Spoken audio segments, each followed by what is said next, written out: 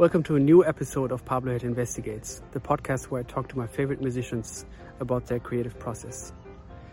In this episode, I get to talk to one of my main idols on the piano, one of my heroes, the great Danilo Perez. I first heard him decades ago when a friend showed me Footprints Live, a very, very important album for me by the great Wayne Shorter Quartet with John Patitucci and Brian Blade, Danilo and of course Wayne. And they played all the songs that I thought I knew, but in a way that I never heard them before or since. The way they dealt with, finding a bridge between composition and improvisation, spontaneous improvisation or comprovisation, as Danilo calls it, or fear training, as he tells me in this episode, is simply unique and very, very influential and inspiring. And we talk a lot about that. We talked about Danilo's process in becoming a member of this band, studying Wayne's music, preparing for this gig, the first recording session that he did with Wayne, which basically was Alegria, which came out after Footprints Live. And we talk about important live moments on stage with the Wayne Shorter Quartet, in studio, on the road. It's basically the Wayne Shorter episode, if I think about it. I mean, next to the episode with Wayne, where I interviewed him, which was actually the first interview that I ever released. Danilo's enthusiasm and excitement and curiosity is very contagious. I was very, very inspired after this interview. And immediately when I do an interview like this, I want to share it right away. We waited a couple of months because we had also other episodes to put out, but I'm very, very excited to share this now with you. If you would like to support this podcast, please join me on patreon.com/PabloHeld. I'm sharing exclusive content there, like educational videos, early access to the episodes, behind the scenes stuff to the interviews, listening recommendations, and much more. You also get a discount on my Bandcamp page. And thanks for watching, thanks for listening, and I hope you enjoy this episode. By the way, one little thing before we start. In some moments during the interview, actually for quite a while in this interview, you'll see Danilo out of frame. And this happened basically because Danilo played a lot of piano in this episode, which I'm very, very happy and thankful for. But when he went to the piano, he was out of frame. And I didn't do anything about it because I didn't want to interrupt him and interrupt this flow that he had, because I was scared that if I would say something, he would stop playing and move his camera and then maybe not get back into it. I wanted to make it easy for him. So this is why for some moments you'll see me perfectly in frame. And the most important thing about this interview, Danilo, not in frame. I apologize, and I think the things that he says will make up for the lack of screen time of him during this episode. All right, enough of that. I wish you all the best, and I hope you enjoy. Bye-bye. I'm very curious about a lot of things, but I want to start with you had, I've heard, a pretty great teacher that was highly influential for you. His name is Charlie Barnacos, right? And a friend of mine gave me a thesis on Charlie and his teachings. And there were some very nice and interesting comments from you as well. And I'm curious what a lesson with Charlie was like for you and what you think back in these days about him.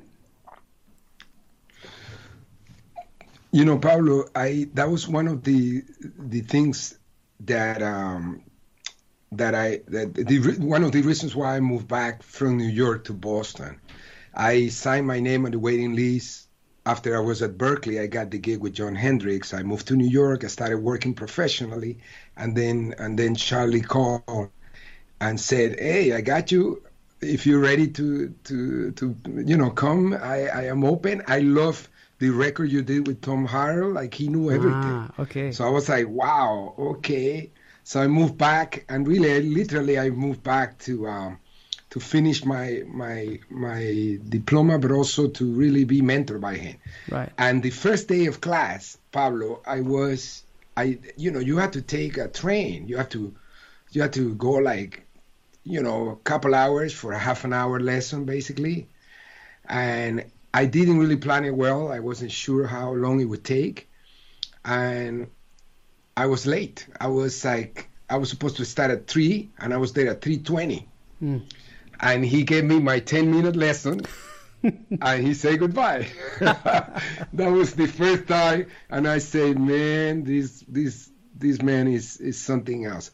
But so friendly, so amazing. And the first thing he did, actually, he heard me playing, and he drew sort of like, I don't know if he knew I study electronics or something, but that really resonated with me, which is he made a graphic. So he drew a graphic, and he said, this is the order of notes are coming this way, in this shape. I would like to hear you playing more jagged, like more, open lines. Yes. And for that, we need to study, Lake Coltrane, McCoy, Tyner. So that's how we started. So the first thing he had me talking about the concept of how triadic thinking made you create angular and open intervals line. He called this mambo. And that was fantastic. It was a mambo something, right? Yeah, the double mambo. He has the triple mambo. Why mambo? Why did he call it like that? I never understand. He would make up words. I don't really know why he called it mambo. But it sticks. But actually, I think that's what it was. It really stays with you, and he always made it fun. The classes were fun. Yeah.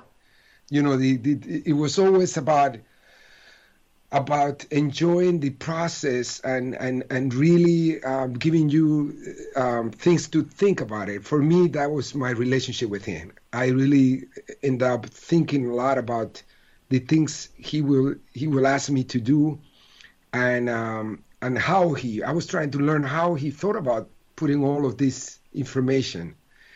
Man, he was an encyclopedia, man. He knew everything. In what way did you guys study McCoy and late Coltrane? Well, he would say, like, for example, he would say, let's check out the song Passion Dance. And then he would give me sort of like compositional homework. I have to write an etude. An etude on those two sounds, like Passion Dance, and that's sort of like how that was at the base of how we work together. He would give me things compositionally to think about it, and then ask me to write etudes and a piece, or that's the way it happened. Listening and also writing. That's cool. Yeah. Yeah. Can you explain the mambo exercise again, to explain it to our listeners as well and viewers? It would be so much easier. Let me see if I get this out. So I show you, for example, what's in Sugar? It's a little messy in there, Pablo. It is. I don't care, man. It's okay. Beautiful. I like the mess. Is that cool? Yes. So this is basically what you would this. Perfect. All so right. if you take two pair of triads, he would say those sounds, thinking triadically, start to make you to reduce the amount of choices of notes, but you start to think about about having it sort of like in shapes, like going up and going down. So he would have me going.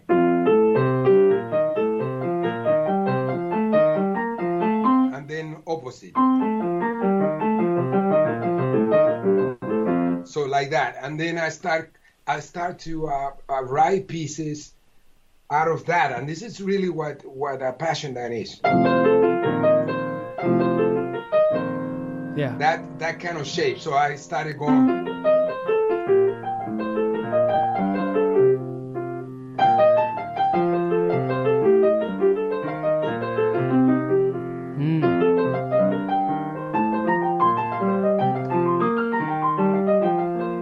So you see, and yes. really liberate yourself with that condense, and then start doing things with all adding rhythm, like 6 with those 2 groupings. When you have triad, I started to think in my own way to interpret those concepts and take it farther. Yes. I started to think about triangle shape. When you think of triads, you're already thinking rhythmically in triplets. Mm-hmm. So you have. And I started to think like, well, if I start to think the same triad in my right hand as a 4-note grouping, then I start getting a nice test, other dimension. Like if I think in my right hand doing this, an octave, I start getting a 4-note grouping against 3, and things start to happen in a way that you start to liberate yourself, like.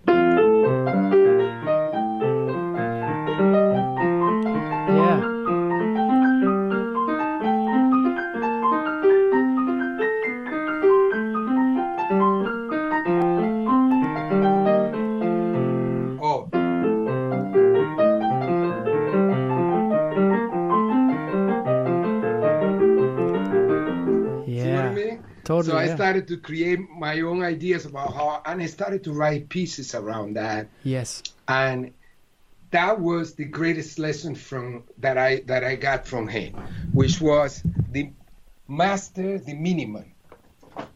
Master the minimum, like a one minimum idea, and just digest it, sing it, just live with it, and hopefully that will come up. That was the fundamental things that I work with Charlie. He taught me that, and I think he knew I was thinking electronically too, because he spoke to me and he resonated very deeply. I could also hear you taking this concept in not only in a melodic aspect but also in a harmonic aspect, combining those 2 triads. I can hear this in your voicings as well. I'm wondering, is there something, an idea that came to you after Charlie introduced that concept to you? Because that's, I think Wayne talks about this as well. A teacher puts the pupil or the student on his shoulders, and by that moment, the student actually sees more or different stuff than the teacher in that moment, right? So I've heard these things from you also in a harmonic sense. Yeah. Well, that start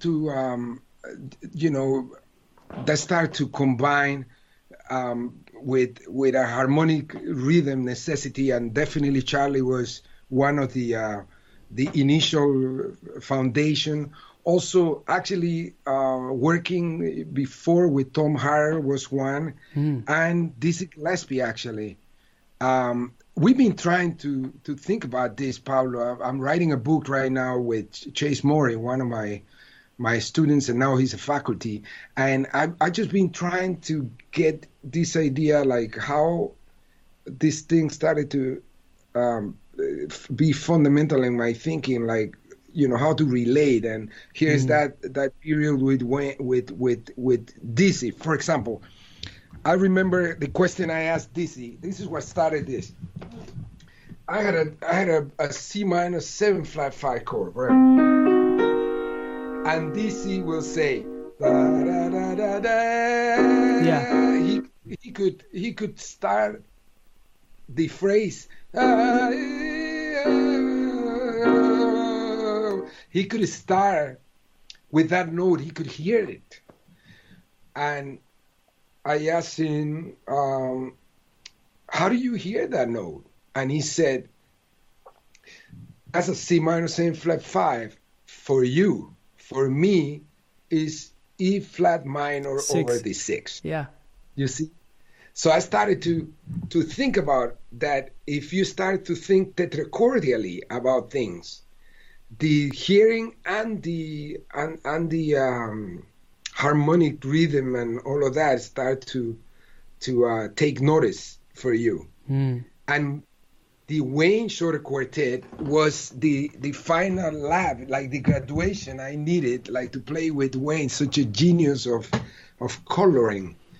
It gave me the opportunity to practice and to think tetrachordially and develop that concept of tetrachordial playing, which is when you have a center, for example, I'll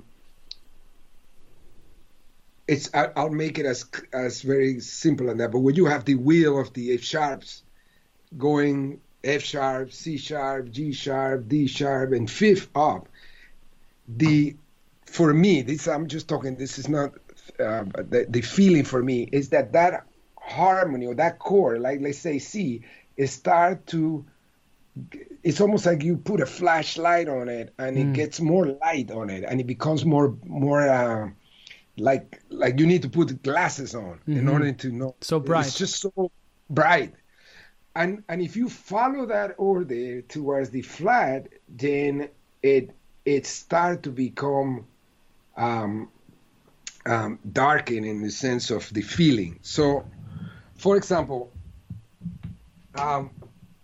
if I take two tetrachord being a C major scale, the perfect 4 between C and F, C, D, E, F, and then G, A, B, C, you get this sound, right? And from that, you start to add, let's say, for example, you add flat.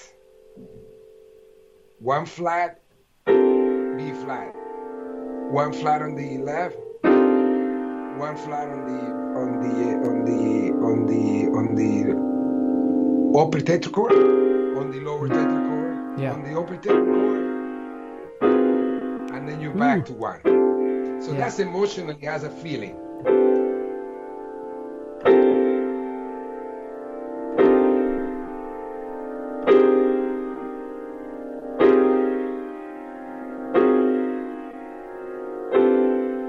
Now it feels going to the left for me. Now if I go up,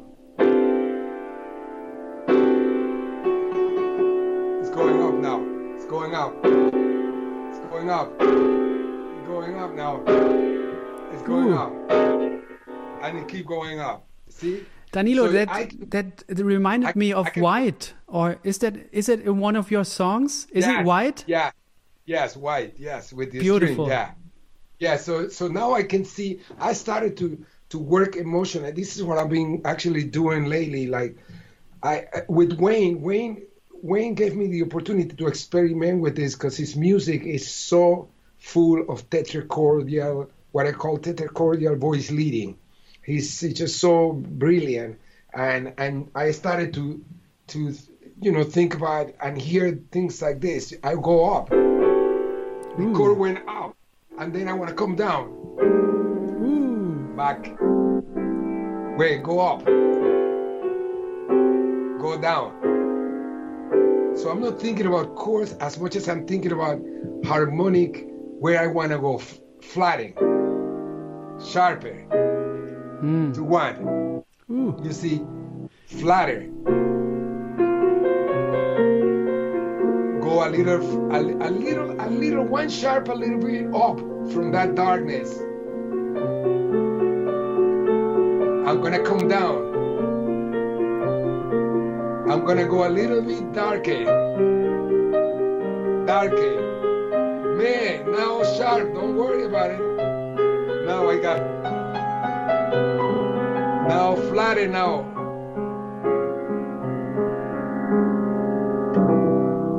You see, so now in that context, I start to organize my practicing so I can go.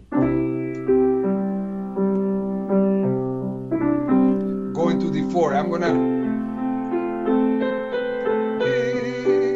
and keep voice leading.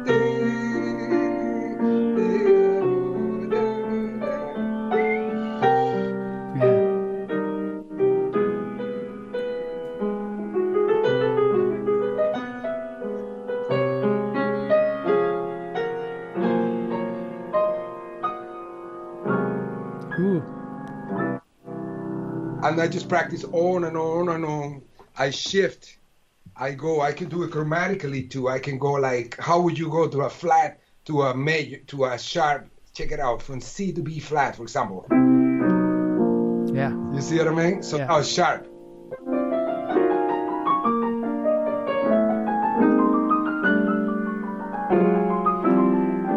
And you can go on and on. You can make it. You can do it in major thirds too. You go C major, for example, tetrachord. I go to the first tetrachord, C, E, D, F. I go to sharps.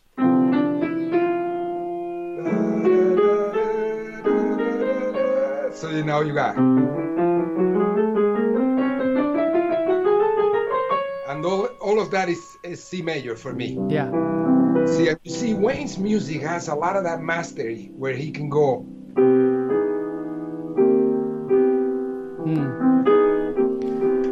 See, now I say, check it out. If I go like this, which is going to answer the first question you had. If I start thinking tetracordially from the exercise of like triads, for example, I started to organize things with the permutations. So even if it's C, I can go.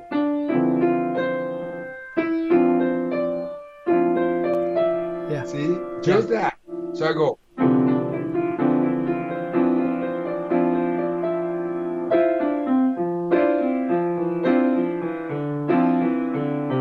Now I do that with E major.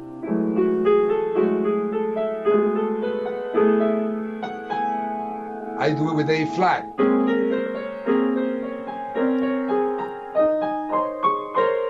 Yeah. Like that. And then I mix it up.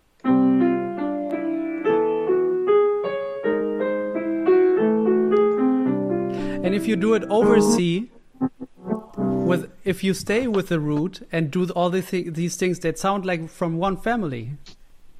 Exactly. Those are called, for me, I call that, Pablo, the yin and yang of C major. Yeah. The brighter side of C major and the darker side, in a way to, how do you have the brightness, which is the E major, that's brightened up. Yeah. It goes light and this dark. So in that way, I'm practicing my emotional, whatever I wanted to, like with Wayne, that gave me that. I feel so, so much gratitude because I make so many, wrong choices, mistakes, but I kept looking for this because I wanted to support him. Because when he has that support of tetracordial colors, he just flies like incredible. I mean, when you have that freedom, he just goes anywhere. And I understood at one point I needed to get quicker making, is it going up? Is it going down? Is it staying around? And I remember some people say he would do like this. Oh, really? I interpret that as like, let's go up. You know what I mean? And sometimes we will be in a tonality and I start experimenting, hearing other things. And he could feel the gravity coming down to the resolution, and he would say towards the mid years of the quartet, he would say, "Oh no, stay out there." Beautiful.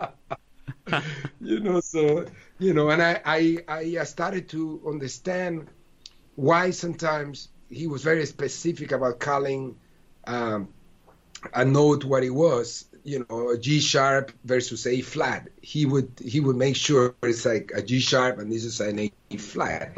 And I started to notice why this is what it is. This now sounds to me like G sharp would be the third of E major, right? And this would be A flat. You see what I mean? And I started to feel how that name is starting to, wow, that sounds like G sharp. Yeah, that sounds like A flat. I somehow started to think different. Danilo, feel free to stay at the piano. I love this. You know, this is incredible. So, Right. whenever you feel like showing something, go ahead.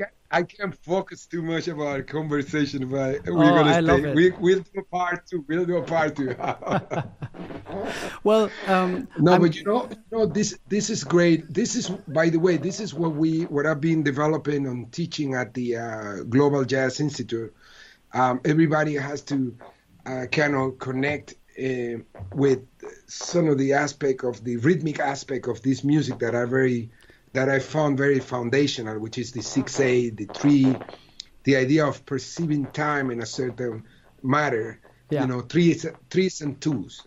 You know, exactly. Like 1, 2, 3, 1, 2, 2. At the Global, we work a lot in this, and then we work a lot in the tetrachordial concept. Mm-hmm.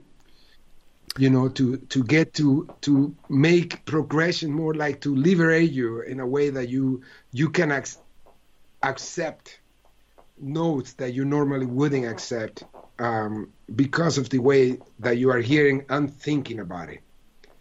Is that something that, because I'm very curious, Danilo, there were certain moments that I know that you've witnessed firsthand, Herbie and Joe Zawinul comp for or play with Wayne Shorter. And I think you were present the last time when Joe and Wayne played together at that festival in a silent way, which is recorded, which is one of my favorite recordings. It's so beautiful. It's unbelievable. But my question for you is, and there's concerts then at the Carnegie Hall when Herbie sits in at 2003 with the quartet and in duo with Wayne. And you've seen those two people who are so closely associated with Wayne and have such a shared language with Wayne.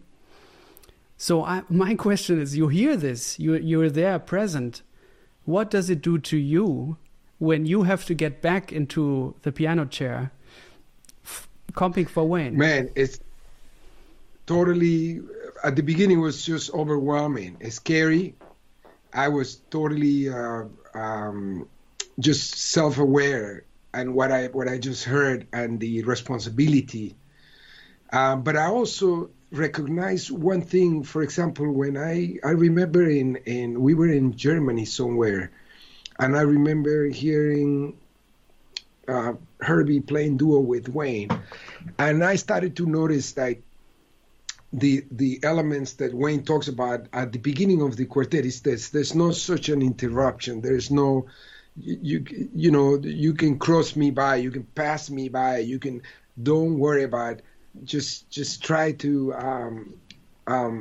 move, have ideas.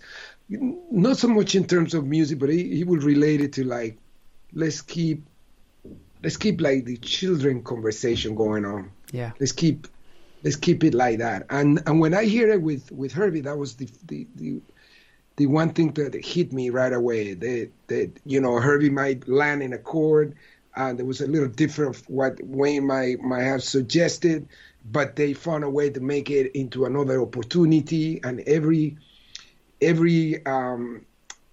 moment was an opportunity, and they didn't stop to judge the moment. Yeah. And that was a big lesson for me, that take the judgment away as you are doing this. And I had to practice a lot and change my practicing, basically. You know, I did change my routine immediately. I started to think about how do I practice to not make my experience playing that way. How do I practice that I'm not subject to my own judgment? And I started to change the practice by playing music to Tom and Jerry, for example, the comics. To have a routine at my apartment, like I just put the music for those comics are so killing. Yeah. And I wanted to create a sense that I was actually hearing and feeling that. So I created the routine and listened to what the music was and then took the music away. And that's when I started doing things like this. I started to do stuff, and it's funny, the day I did that, Pablo, I tell you what Wayne did. I went like this.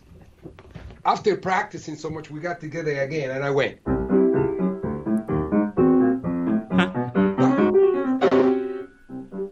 And Wayne looked at me. Wayne said, "Cartoons, yeah."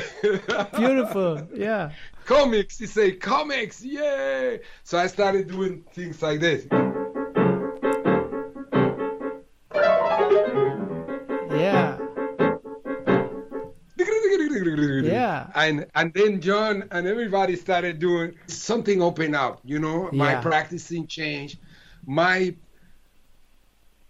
I didn't have to think about what I was doing. And this all came together for me, Pablo. I had to tell you, you know, playing with Wayne, going back to that question you asked about being self-aware of hearing him with Joe Zawinul and Herbie Hancock. To have Wayne so close on the piano and the way he looked at me during the beginning of those tours was super scary. He had a face like this, like, no matter what I did, he just looked like this. Wow. Yeah. And I started to get, you know, like nervous. And I asked Brian, "How are you feeling?" It's like, "I don't know. You think he's digging it?" We didn't know. And then John, "Oh, he's fine. He's bringing music, so that's good." Then one day I said, you know, I just have to ask him, because I had no idea when we start getting in these vamps, and I don't know where things are going. I don't know what meter we are, sometimes I don't even know what tonality we are. And he sent me to watch a movie called Event Horizons. Oh, yeah. Scary. You know? Scary. A scary movie. Yes. But there is a part there, Pablo, that a brother gets thrown out of the plane. Remember that in the middle? Mm-hmm. And he's with the jacket, hoping, like he's getting thrown out into the universe, into the Milky Way, and he's started to think, how do I get back to the spaceship? How do I, you know? And at that moment, this is 2:00 after the concert that I started watching this because Wayne recommended me. I started to say, Pablo, I said, "Man, those are the questions I'm having. Like, why did I get myself in this problem?" I hope this works. You know. And he pulled out the jacket, the strings of the jacket, and it works. And he get him back to the spaceship, and he screamed, "Here I come, motherfucker!" You know, like that. You know. So next day we go and perform in the Tivoli Garden in Copenhagen, and the whole thing happens again. Wayne has the same look. I'm getting a little, you know, self-aware again. I'm losing my confidence, and I went beyond him and look at a there's like a carousel with horses, like, you know, and I saw that, and in the middle of Footprints, all I could do was this, like, whoa, whoa, like I just went like that, like a horse, like, you know, I went, yeah, and Wayne turns around, like on the piano, he goes, "Yeah, horses." Wow. And that was the license that I needed to start thinking more visually, having more connections with images, and do more of that type of practice. And I think that, together with the hearing Herbie, hearing Joe Zawinul, changing my practice to do it in a different way, starting to what Wayne called preparing for the unknown, you know. Isn't that the same, like in moments where we face danger or unknown things, we are almost capable of superhuman things, like there's the story of a mother and her child under a car, and the mother is somehow able to lift the car a bit so to save the baby, stuff like that. I think somehow Wayne put you in that position, and then you came Absolutely. up with the solution. Absolutely, Paulo, Wayne. I mean, there's so many times I start to understand those places that he invited us to be a part of. It was like an invitation to another galaxy, and if I talk too much about it, I start getting very emotional. But it was always. It always came down to some kind of performance therapy for me. Yeah, something shifted at a very profound level in terms of the experience I was going. Many times I didn't even had an idea how the things went. All it felt was it seemed very short sometimes, and almost going into another state of mind, kind of, and a lot of times it was triggered by this nervous feeling of not knowing how we're going to start, how we're going to end, how things are going to evolve. Yes, I agree with you. I felt many times that vulnerability, and out of that I just sort of trying to slow down my breath and kind of journey out with him and pay attention and try to be there. I'd like to ask something very specific. I want to go into Prometheus Unbound, and there's a section da da B flat major D over B flat 7 sus. And then this chord with the E flat on top, D on the bottom. Oh. Yes. Yeah. Yes. And then E and G and E flat, I think, right? I was wondering how you think about that chord. That's it. Yeah. See, I start to hear things like this for when. So I hear tetrachords over this. So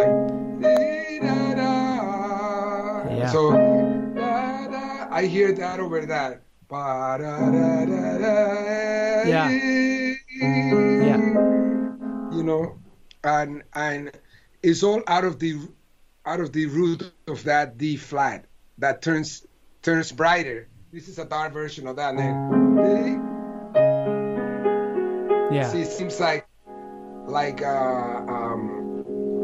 all voice leading, basically, and every time that chord came in, I started to hear different things. If I hear, for example, and that's an experiment that I really encourage. If you hear the root, try to hear the root in this place, then you try to sing the tetrachords that come to you naturally. That's a really good practicing, because sometimes when you play with people from other cultures, for example, they hear the root, know where you hear it. They hear the implied root, especially folkloric musicians. They'll hear the fifth as one, and they start to hear funny notes, So this is a good example of how to experiment with change the voicings. If I go, yes. Sometimes I will hear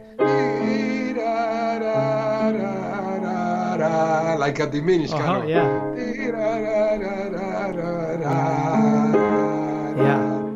You see, and you start to hear it, sing it from another place, play a voice and change the top note, change, and then see what you hear, and see if you keep hearing the same tetrachords. That's a very good practicing. Yeah.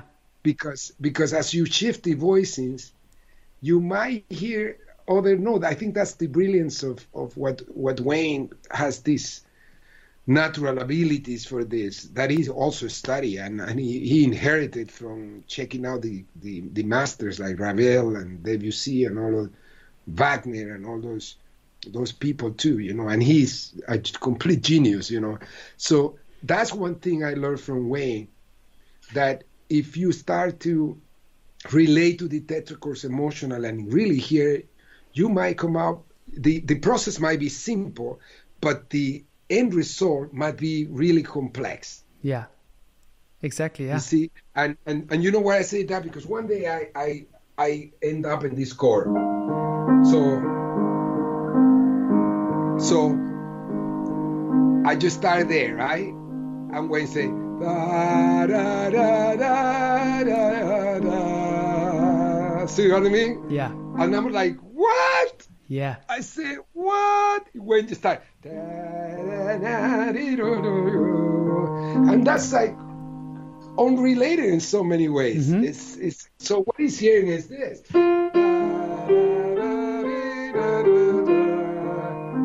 So another major chord, a six major, yes, a minor third down, or a six. So I started to understand. Wow, sometimes he's hearing these simple words that are coming together to create this complexity of sounds, you know. But he truly heard that. That's where he started, and I was like, what? Yeah. Woo! You know? I've heard him and say. And that's what I was interested. I've heard him say to pianist Richie Byrack. He told he played with Wayne, and he asked Wayne, like, how can you play what you hear? How can you come up with these notes? And apparently Wayne said to him, don't let C minor 7 prevent you from hearing any note you want. Isn't that great? Such a great, yeah. And I think that's just what happened, that moment that you described. That's what it's about, right? Yes. He's not, you know, I mean, as I've gotten myself deeper into those sounds and showered, you know, within, I start to understand that there has been a very elaborated and careful process in assimilating these sounds, you know, and as you make the relationships, as you go about it, and Wayne has been able to invest himself in dimensional playing, what I call, which is what he gave us, to learn to play in different dimensions, and that's one of them. You know what I mean? It nowadays I can analyze it, I understand it. Yeah. If you break it down, that octave in 4 minor part, that's a diminished chord, and that F is still a part of that dimension. It's almost like, I call that, when I teach at the Global, I teach that as a portal, like a portal to get out to another Earth. Like this is Earth 1, right? That's it. So the F major is part of that Earth, but in another dimension. Right. Yeah. Like the same concept with the E and the A flat. You know what I mean? And I think it's so galactic that without, we never talk about this, but my interpretation is it always felt like dimensional playing to me. It's beautiful. Multi-dimensional. I was watching the Flash series, and they talk about the portals and how to get to the other Earth. And I think that's what that is. It's like getting to playing other parts of the sound that you don't see and you don't hear. You know, hearing the invisible things that are not there. And I'm big commitment to shift the content, you know, because I might have set up a romantic A flat, but the way that he approached it started to become with so much potential. There was a lot of potential in where to go now. Exactly, yeah. You know what I mean? So, but that takes a lot of it takes courage, but also I'm wondering how you've worked on getting your ears in shape like that to be ready to answer or to comment on that, to react to that.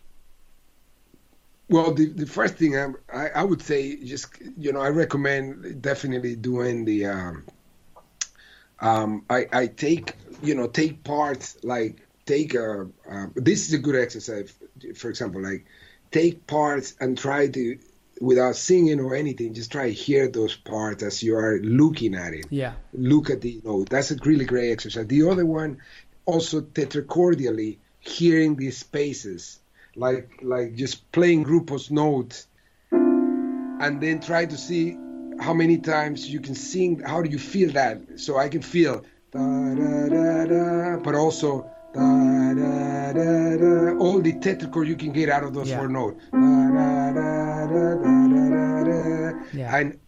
And do it one by one. And as you do this, you're going to become aware of the shift that are going in those four notes, where things are what Wayne called like tonal magnetism. That's what I call. That's what I started to understand, the concept of tonal magnetism. You know, so the music is moving this way.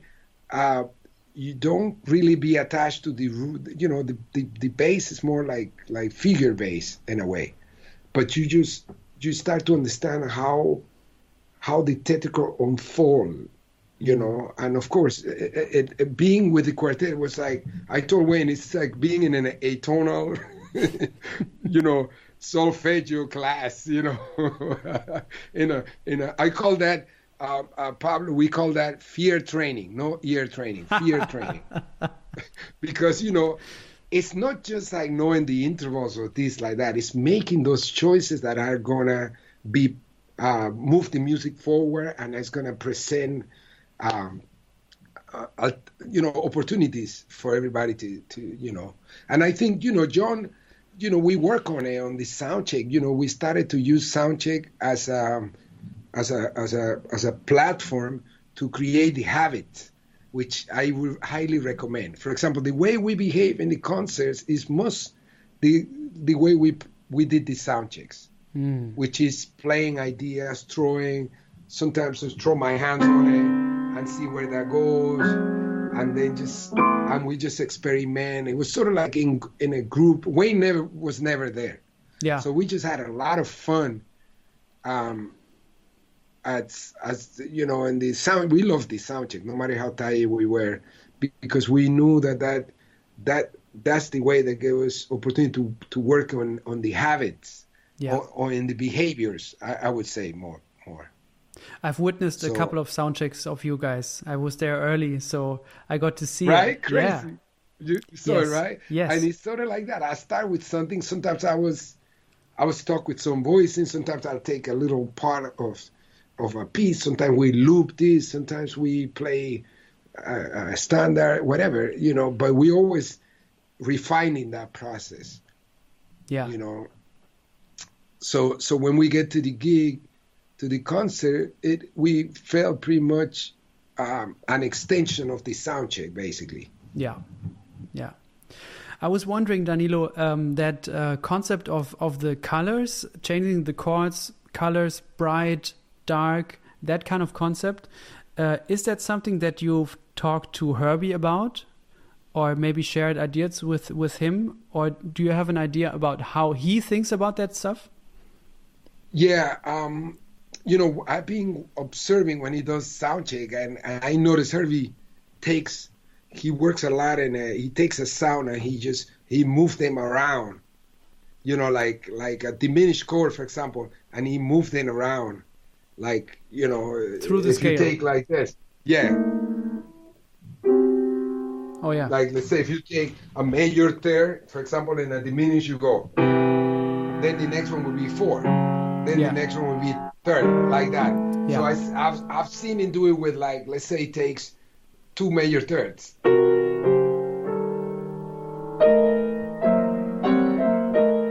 Yeah.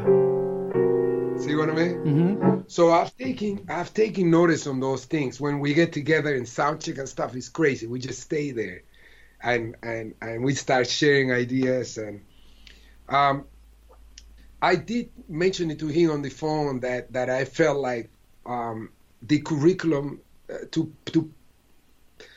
Pan-Africanize, what I call the Africanize, Pan-Africanize the curriculum to get closer to this idea of being ready for the unknown. We needed to stop, we needed to not stop. We needed to go back to the idea of tetrachords because I feel that they were very liberating, you know. Yeah.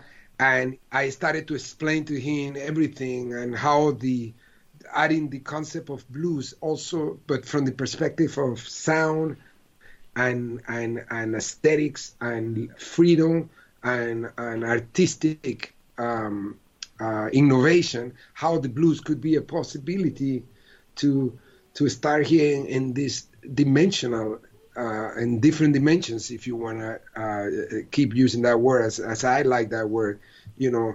And the blues, because the blues come from those tetrachordial, if you look at the context, it's like you play a chord and most of the time those notes that you're hearing has really nothing to do in a you know what I mean? And you start hearing it. Mm-hmm. And this is sort of like the what I propose, that we actually start from the foundation of tetrachordial thinking and teaching. So if you're in C major, you know, and I truly hear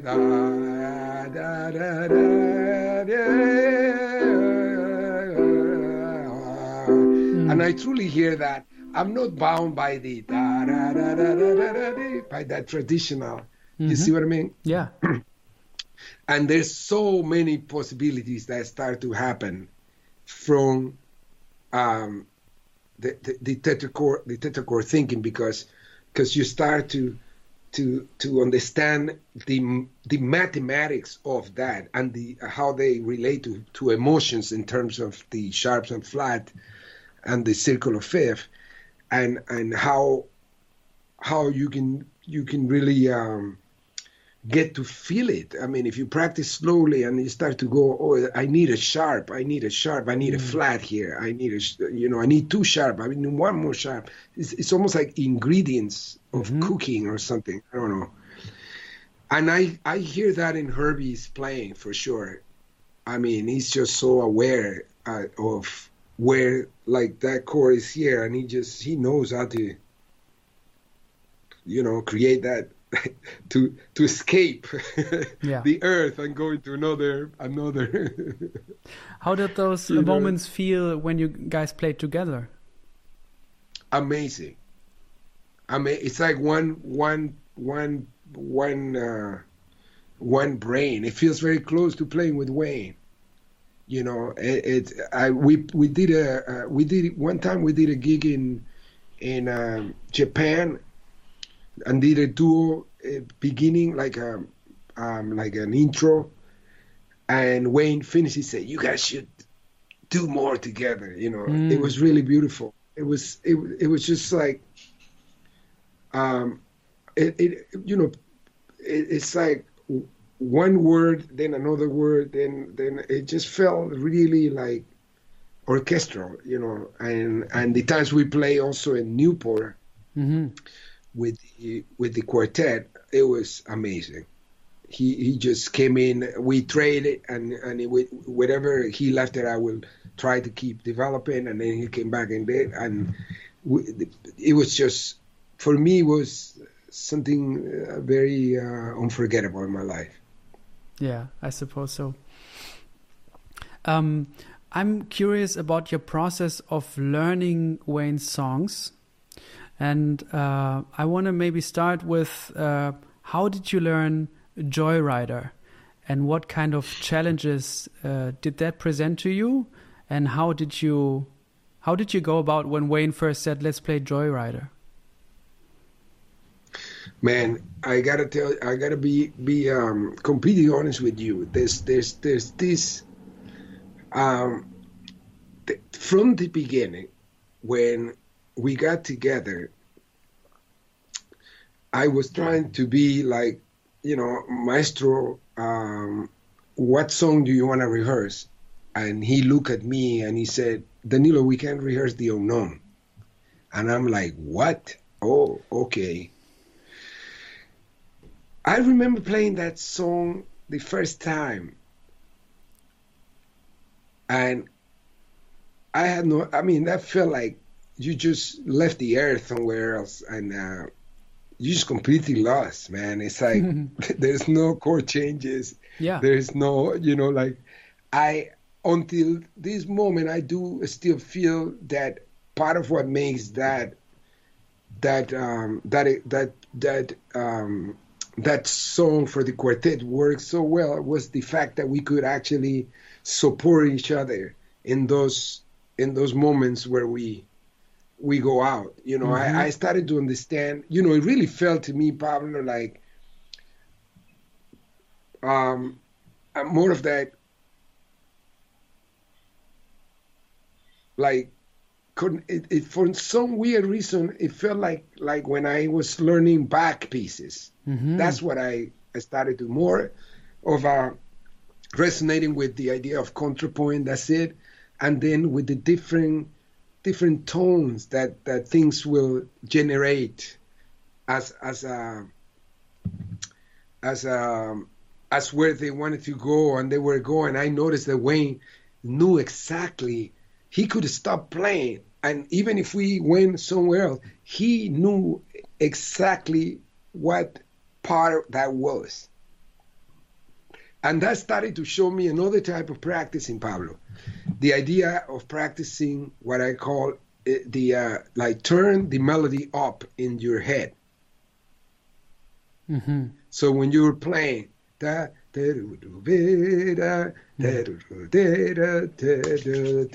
you start practicing doing other things. And you start doing like this association exercise. I needed to get myself to be able to get back to any moment in the melody. Wayne was basically preaching, and that's how I started to let's say approach that. In other words, you know, nowadays, for example, when I have even with a standard, you could do it. Even with a standard, you could do it. You take a melody and so a simple melody. Oh, I just saw a rabbit coming in my home. So let's say a simple melody, you know.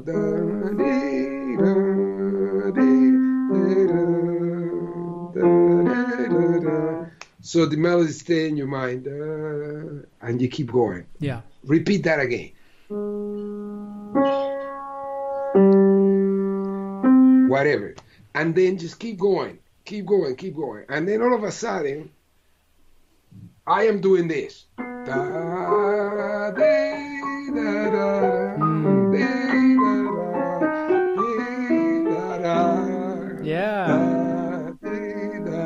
See what I mean? So you start to let the melody be the alternate ground force to keep you, and then just invest it, you know.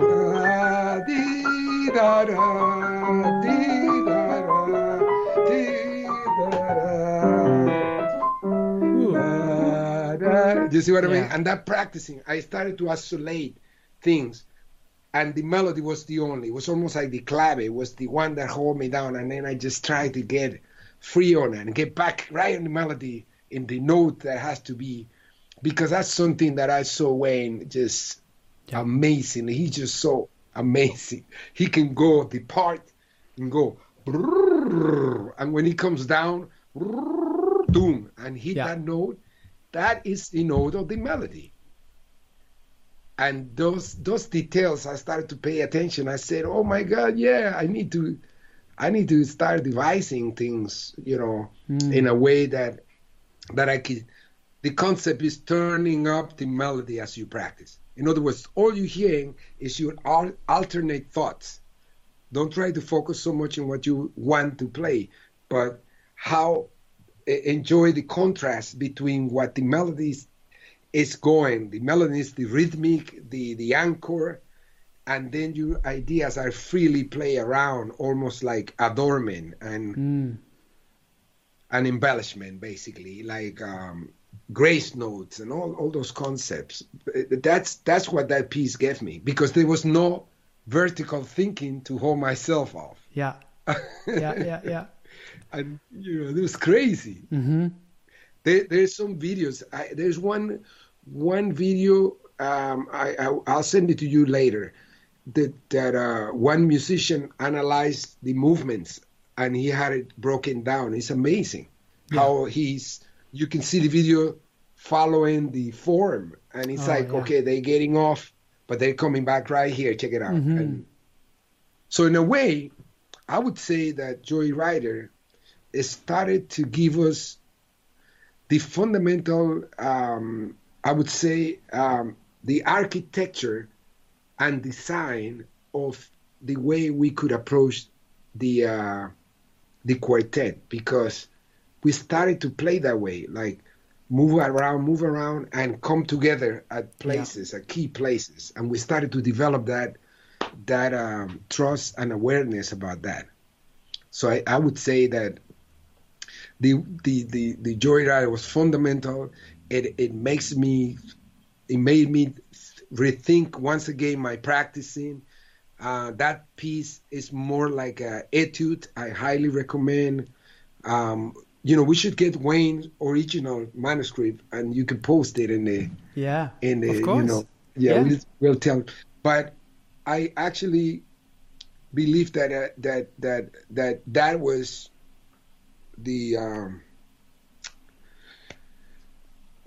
there's something about the way that piece require you to behave that is every time different. It's crazy.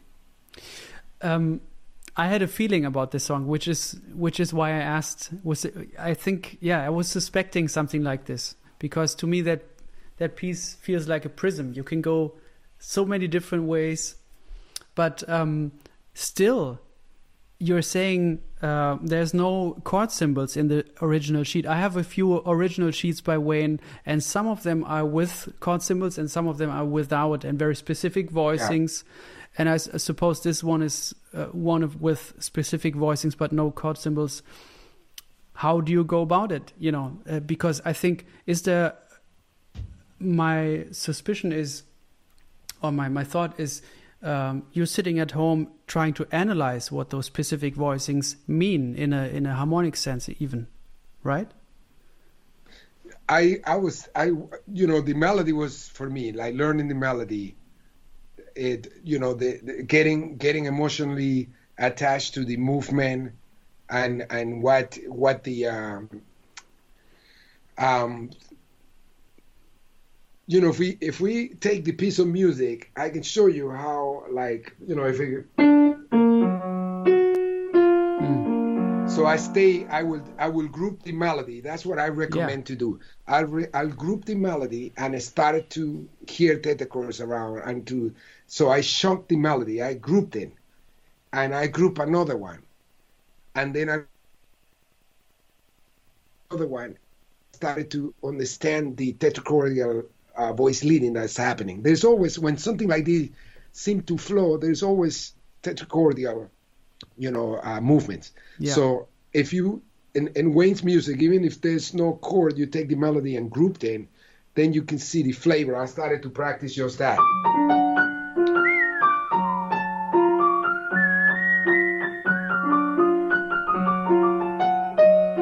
So I take...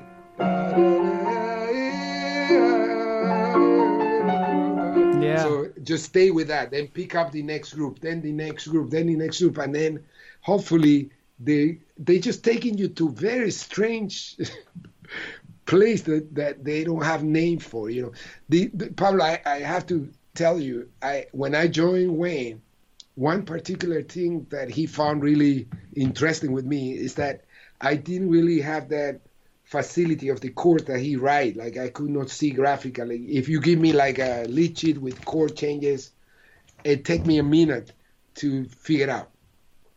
But if you write the notes, I could hear the sounds and move around faster. Mm-hmm. So if it's opposite. I didn't grow up in it. Now I do it because of John. John was the one that we were in Montreal, and he was laughing. Wayne was laughing, saying, "Man, this guy is weird."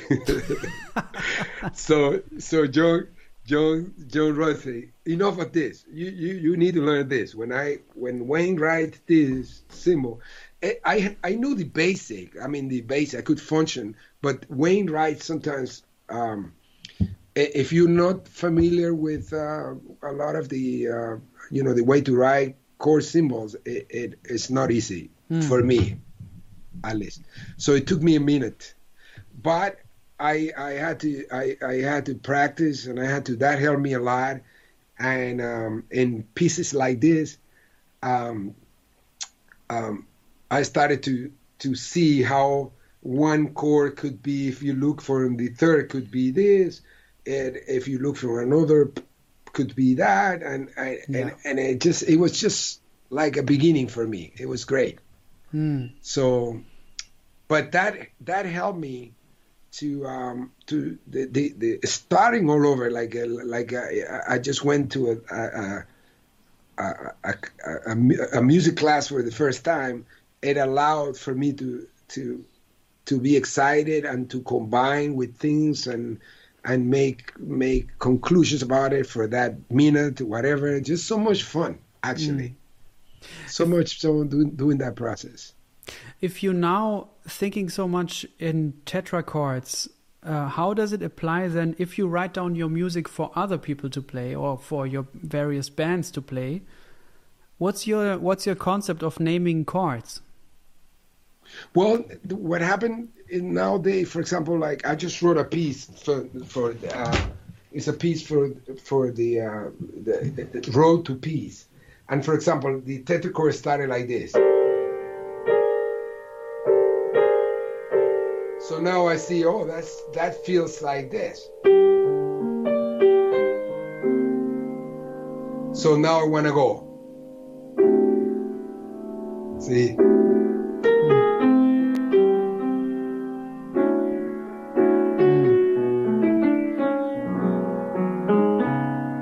Look, this is interesting right here. But if I hit tetrachord, I could go against this sound.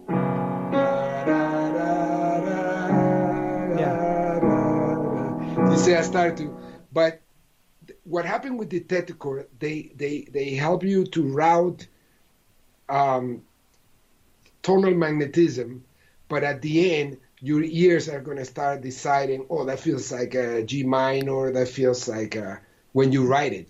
Yeah. You see what I mean? Yeah. So I do use it in the process of writing and the process of performance and playing. But at the end of the day, you can start to see the voice leading or where progressions are moving, You see what I mean? Yeah. Once you write the chunk of the colors, then out of those tetrachords you have 7 notes, 8 notes to write a different bass figure. You see, and that's how I'm thinking about that. I just wrote one for my wife that I'm very, very. Let me see if I play you a little bit. It hasn't been, but I just wanted to. It's a very adventurous. There's one, but there's an interesting color that happens. That this one, like here, for example, this is a beautiful one.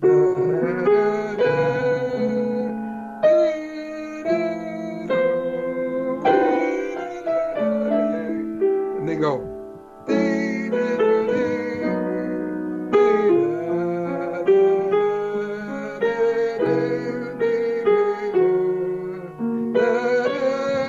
Check it out where it goes.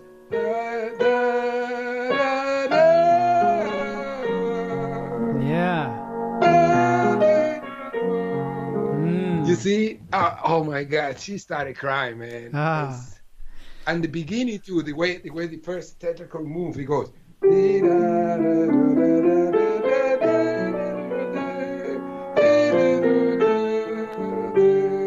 Look where it goes now.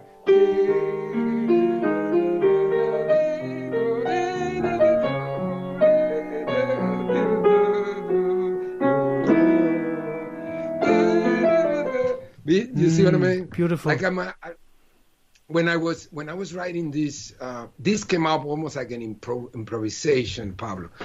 But what I was going for, because at the end of the day, everything we're doing, and that's I appreciate this opportunity to share in this way.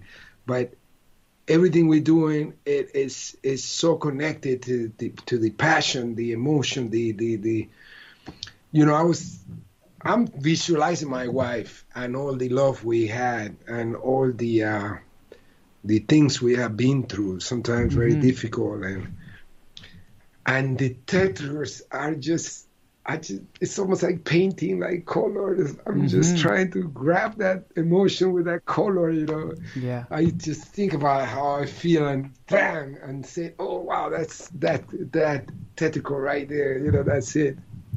But Danilo, there were moments where I felt like they don't teach you stuff like that in school, you know. And I just, last week I was teaching, and one of my students came and he wanted to talk about Ruby, My Dear by Monk, you know, Thelonious Monk. And we talked about the first chord, the E7 with the 11 on top. And he couldn't hear he couldn't hear that voicing. And I could relate to it because at first I couldn't make it out as well. I was like, and he couldn't hear it because you're not supposed to play the 11 in a dominant chord, you know? That's what they tell you in school or when you start out learning voicings. Don't play the 11 in the, you know. And Pablo, that's why, like, you know, that right now you just touch upon something that it took me years to understand why Duke Ellington and Monk would do things like that. And really, it has to do with a new harmonic language born out of the blues. That's just a blues, the conception of the license that the blues allow. It's not a part of the European analysis on it. It's not what we inherit in terms, you know. So when you flatten, basically, to me, that's like flatten the third. But it's really like a lot of the stuff that you hear going like, when you do it together. Yeah. You know what I mean? You know what I mean? Yeah. So that's like, to me, that's like, when I hear this like a question mark on a chord that has a gravity to, you're putting a little question mark on it. Like, yes.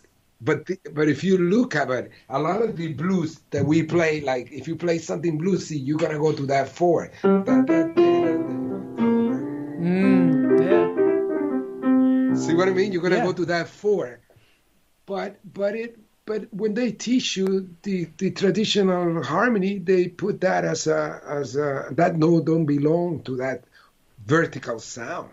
Yeah.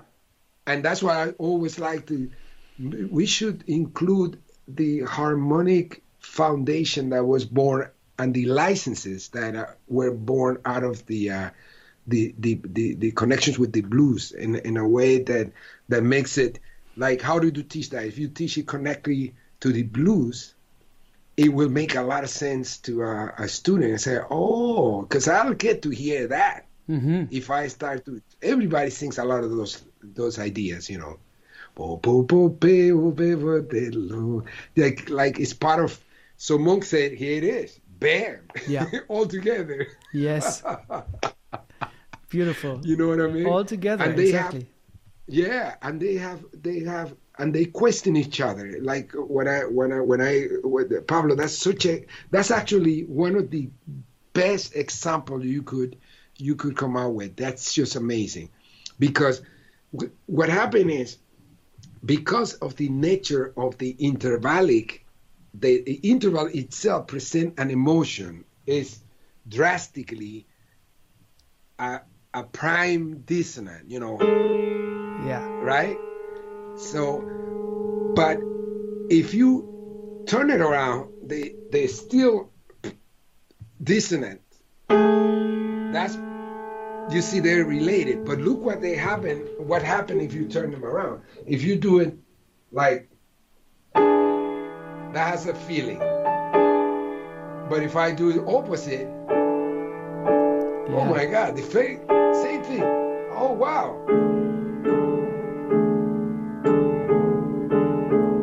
And see how that affects you in terms of the content of that of that of that interval. Like, what did that make you do? What when you play that? What kind of action you're feeling to do that according to the voicing you did? Like, where do you want to go? You know, like, you know. Yeah. So Mo was typical, so amazing that A wanted to go.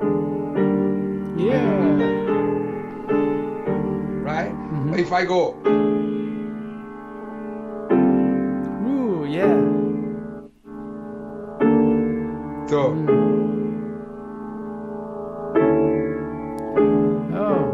You know, you start exploring, like, where that reaction, like where did that want to make you go? That's a great one, man. That dominant chord with the fourth on top. That, you know, I don't know how they, but the only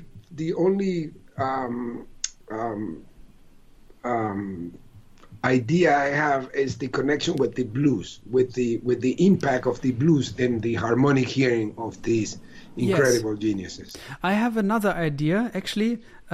So I look at that chord as so E, B natural, G sharp, D, F sharp, A. Right? So if you look at the upper structure, you have a D major triad. Which is, if you look at the E7 as a dominant in maybe A, although Ruby My Dear isn't in A major, but if you look at the E7 as a dominant, you have the 5 chord and the D on top being the 4 chord all in one, which is a function of going back to the tonic. You know what I mean? You have a... no, you have to explain me that. So E7, right? So you have E, B, G sharp. And then you have D, F sharp, A, which is the first chord of Ruby My Dear. For me, this chord is a combination of the 5 chord, E in A major, and the 4 chord, because you have the D. Oh, yeah. Oh, that's cool. Because then... That's super cool. Right? Because 4 and 5 lead back to 1. Yeah, that's cool, and that you are borrowing. I mean, there's so many ways to look at it, but that's just fantastic because if you E flat is an alternate planet to A major. Oh right, yeah, exactly, yeah, exactly. That's so cool, yeah. Yeah, which is that's a really, really important, you know.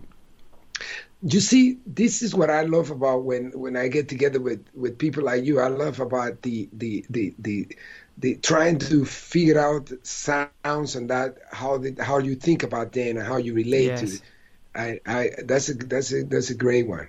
That's a great one. Yeah.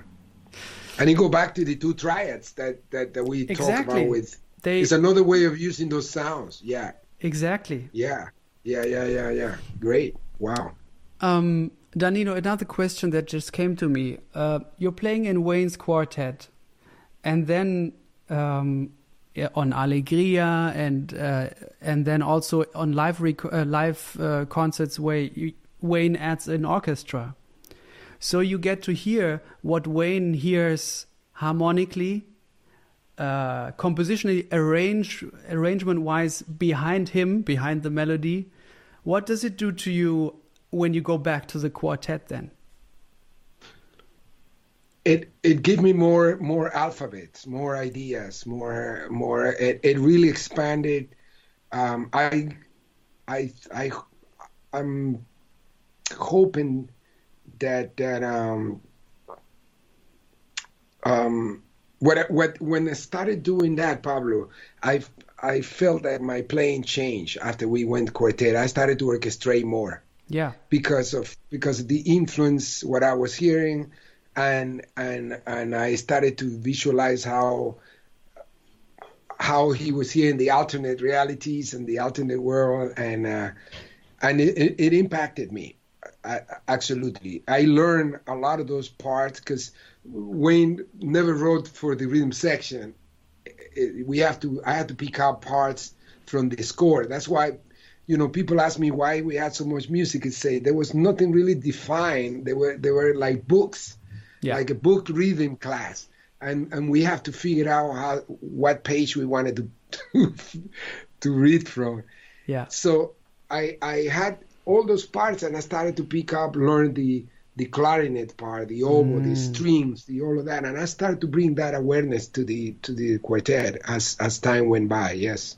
That's how it felt to me, you know. It felt grander, bigger, more orchestral in terms of your voicings, in terms of the way you supported whatever was happening. But it also informed to me the things where you maybe didn't play a song, where you just made something up out of thin air, you know. Yes. Those things were orchestral then as well, you know. Yes. Well, one of my favorite ones that I recall was recorded in the intro of Pegasus. That's really, I want to transcribe that. It's really, and Pablo, that was Rob Griffin, you know, who's our sound man. Yeah, I know him. He was, we went to Panama, and we, you know, I recommended, you know, to finish whatever we needed to do there. There was some really interesting things that happened actually in the Emanuel record.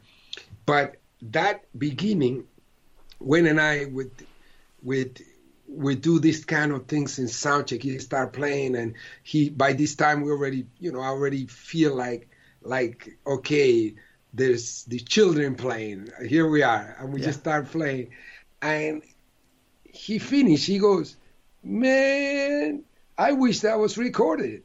You know, and Rob Griffin say, "I have it." Yeah, that's how he is. Yeah. It would be nice. It would be nice. You play for the intro and see how that showed me so much about Wayne that is like there's nothing wasted in the universe. He doesn't have that mentality. He has this beauty about human responses and generosity and not so open. Everything is a possibility, potential. Yeah. That even in the beginning of something, he was already in tune. Like this could be the beginning of Pegasus. Yes, and I love this intro. When you hear it, when you hear it, you go, "Wow!" And that was completely children playing, if you want to call it that. And this is those moments I started when I listen to that, I go, man, how do I activate that all the time? That's you know, I can tell you, non-judgments, because we were not trying to record, definitely. Yeah. We didn't have to play well because there was nothing. There was almost like having children in the corner and say, "What are you doing?" And say, "I don't know. We just, you know, with the Legos playing and leave us alone." That kind of thing, you know. Yeah. And I am so glad that's recorded. Exactly. Yeah. Who had the idea on Lotus to overdub those chords during your solo? You know, that was recorded. That was the original track. We just took away the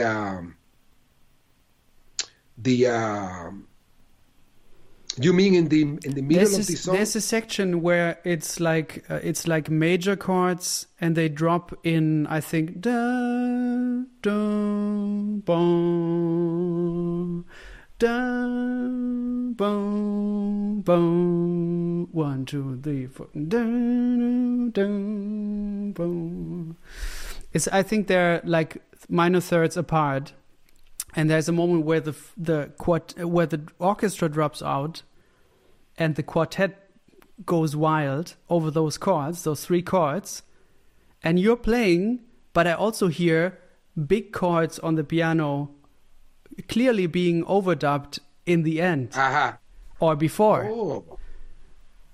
Oh, I don't know. I have to pay attention to that, Pablo. You are something. I had to give me the number. I don't remember that at all. I think it's Lotus. I think it's Lotus. Lotus. Yeah. Okay, I'm gonna check. Can you send me the minutes? Yes, of course. Send me the minute. Yeah, I'm gonna check.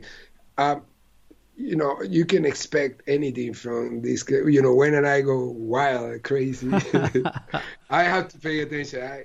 I noticed what one of those things that we did that we did in Panama that was interesting. The orchestra was a little off in terms of it didn't feel correct, and I remember asking Rob Griffin to move the orchestra a beat, and everything came into place. You know, so I don't know if that might have affected, or it might be an overdub.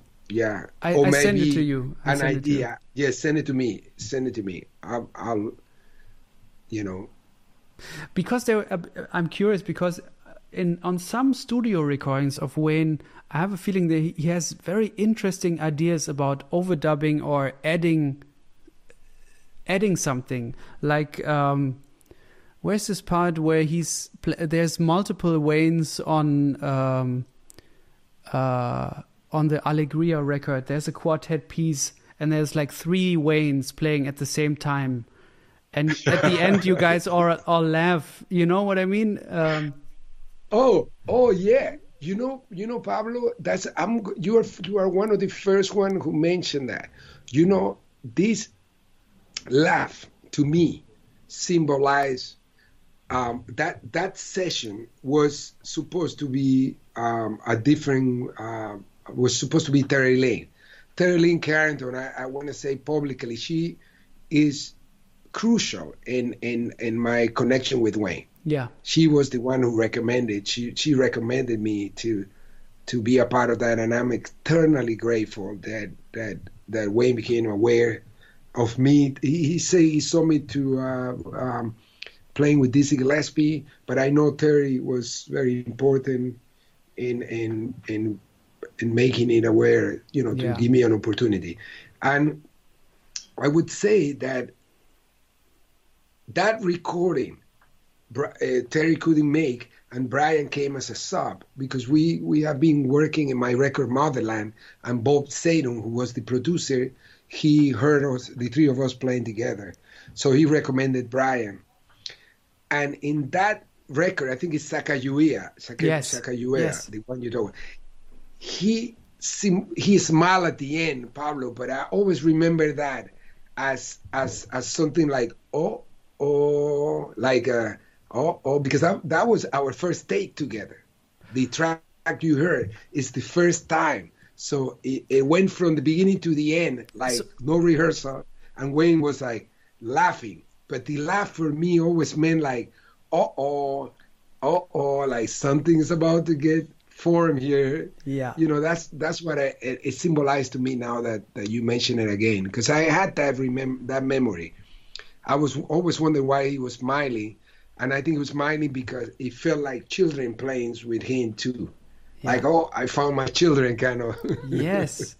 So that was actually because Alegria came out after Footprints Live.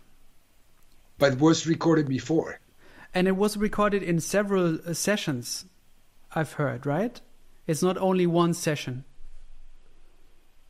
No, that was a long session. I came in towards the end. He had a lot of different people putting piano, and that was sort of like my audition. It was very scary, to be honest. And I have a funny story. Can I share this funny story? So it became my audition. I went to LA, and in the rehearsal, there's actually two funny stories that I remember. One was that in the recording, there is, I think it's Alegria. Actually, there is a vamp, and there is like a major chord. I don't remember, it's D major, B flat. I think it's D major. And I played D major, you know. I don't remember, I played something like that. So maybe something like that. I don't know. And he said, Danilo, that chord, you got to put water on it. You got to put water on that chord. And I said, what? I started thinking, man, I went to the conservatory. I went study at Berkeley. You know, I transcribed. I never heard of a water chord. I mean, what what is that? So it didn't work. So we left it. I went to the hotel, and I was like, what is a watercolor, man? Like, what? So I put the TV on, and a commercial that had a lot of Fifth. I said, okay, and it's a soap commercial with water and everything. I said, oh yeah, right there. So I started writing the voices with Fifth, and the next day he called the same song, Pablo, and I played this. I remember. I played something like this. And then he goes, yeah, but the water has to be complete transparent. No mud on it, no mud. Uh-huh. I'm like, oh my God, okay, wait a minute. So I went like this. And then I went. So I took out this. Yeah. Yeah. And years later, I figured out that's what he was perceiving as mud. Wow. The little mud on it. So, and I was like, oh my God, this is going to be a trip. This connection he has with this, with the inside making of those sounds, he could perceive that major second in there as a little mud on the chord. Beautiful. Yeah. And then the other stuff was about, we started to play one of his songs, his standards. And in the middle of the solo, in the middle of the turnaround, I did what McCoy did on the record. Like there was something, I don't know, it was something like this, like something like that. And he was going to play a solo, and he stopped, and he said, oops, Blue Note Records. Wow. And he ran away. I didn't understand what he meant, and Terry told me, you could do anything you want, but try to try to find your own things to play over that. He's gonna. So that was it. That was really funny because he was gonna solo, and I did that. Yeah. And he goes, oops, Blue Note Records, and ran away.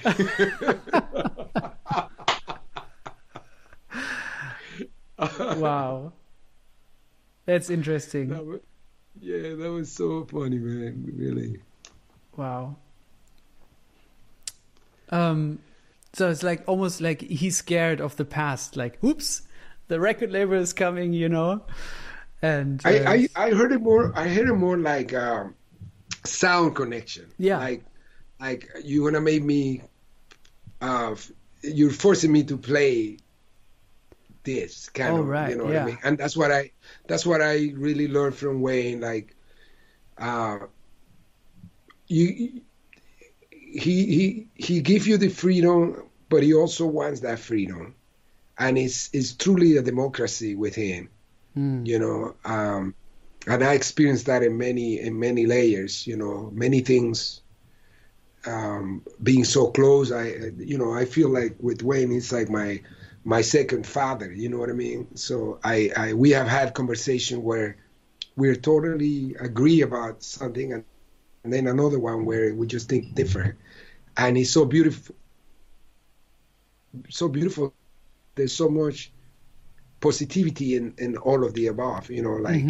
With life, with my relationship with him.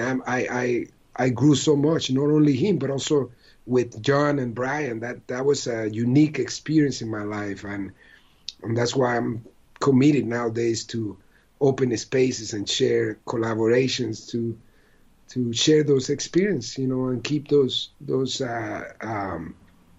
these lessons and messages alive, especially from somebody like him.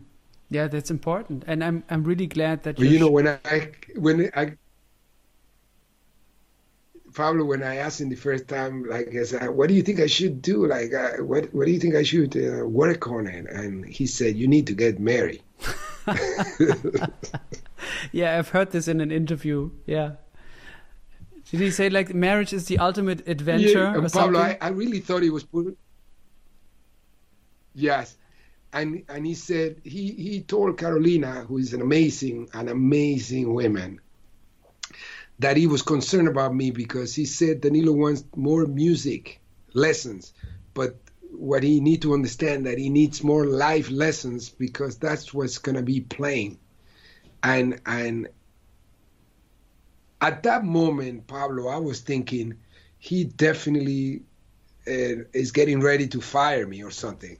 Wow. I know he comes from the Miles Davis school, so they're very creative about things. And I was thinking that insecurity creeping in, saying, oh, he doesn't really care for what I'm doing. And he has a very creative way to say, this is it. You know, that's what I was thinking. This is why we have to stop those voices in our head. And I remember going through that period. It was the first tour, and everything seemed to make sense. You know, like there was a vibe. There's a strange. I didn't understand that vibe at all. I got to learn a lot. I was overdosed with an immense amount of knowledge that it almost had the opposite effect on me. Mm. Wow. Did you take notes during those days? Absolutely. Yeah. Absolutely. Journal? Every movie, every conversation we had it caused a reaction. Yeah. And I would think about it. I would think about it. The concept. The first time I remember asking him about. I was looking to feel a little more connected and within all the things that interest me, Pablo. I really, you know, it was during a conversation with him that he said to me, you do social activism and you do all that stuff and you help these kids in Panama and this and that. I say, yeah, there's so much I'm doing, and do you have any advice for me to how to find unity and all of that? And he said, play that, play that, he said. And then he said, Danilo, you got so much themes there. It's like, write and play music the way you want the world to be like. Yes. That's what he told me. And I wrote it down. And I was like, that's it. He said, you don't stop. You don't do that, and then you just play that, play the social activism, play the children, play the just make that a topic and an interest and a behavior, and just embrace it. He said, and don't try to separate it. There's nothing to separate. You know, we're human first. Mm. You know, you are a human. You know, so that was very empowering to hear that from him, and it was very clear actually. And somehow I throughout the years, I can translate really well Wayne's thoughts. So, you know, there was times that he would say stuff that had people eyebrows going like this, and he would say, "Ask Danilo, he'll tell you what I said." The translator. Yeah, a translator, man. It's like, you know, and it's being that relationship, and with John, man, and Brian. I mean, you know, we focus a lot on all the wisdom that I got from the unique family. That I pray and I hope that you and all of the musicians will find that kind of partnership and feel the meaning of love that transcends your life. And really, it's almost painful nowadays to reminiscing on it. It's crazy. Yeah, I suppose so. Danilo, with such a tight band like that, John, Brian, you, and Wayne, I know there were times when Scott Colley came in and Christian McBride came in, Terry Lynn came in, or Jonathan Pinson came in, or I think for you, Geoffrey Keyser came in. But Jason Moran. Jason Moran, yes. My question for you is, what changes for you in your role in that music when somebody comes in, has to learn the music like that, you know? What do you think is your role? What do you think you have to do to help that person, you know, come into the music, come into this process of you guys together?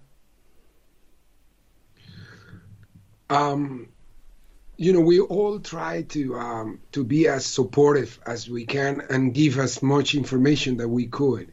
You know, I remember one time, I'm not exactly who was it. It may have been Jason Moran. That when what happened, there was something with my passport or something like that. It was in Australia or something like that. And Wayne called me and said, "Man, can you write me? Can you give me an approximation of that little coda? Those, you know, it was sort of like this, like." Oh yeah.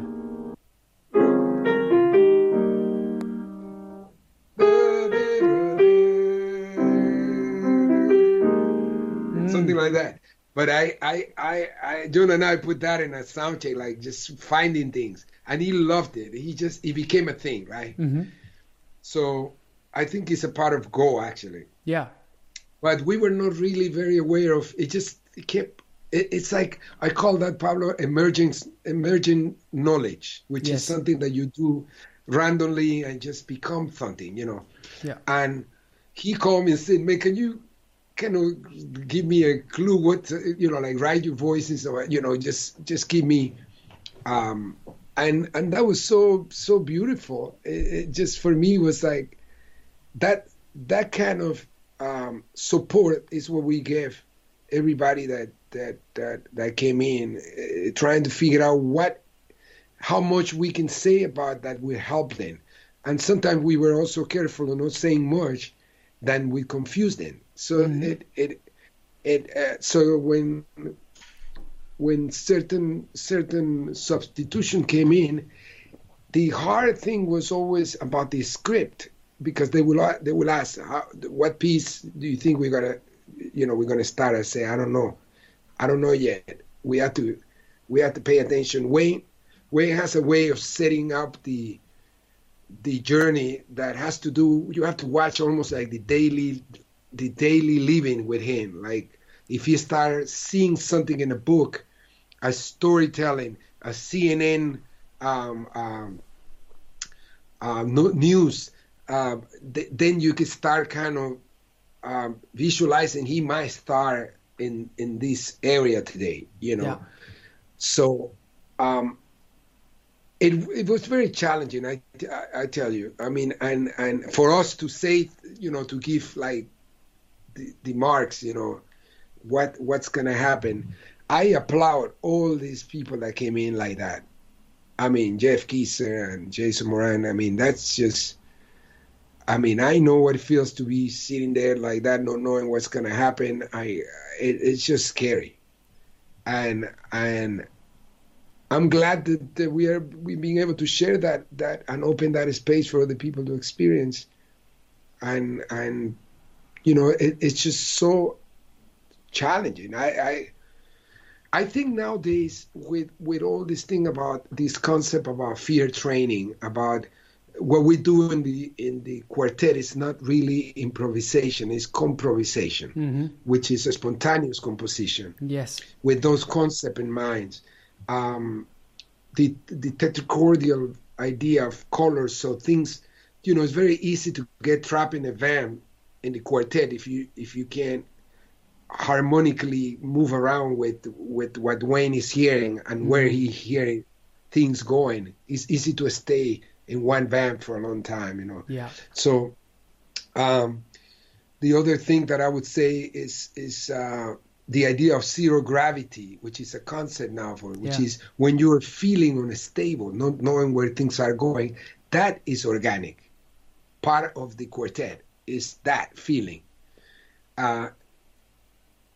the judgment thing, not to judge, you know, the music that you have experienced might not give you the foundation or don't get attached to what you already learned and the way you have experienced music before. That was one of the greatest lessons.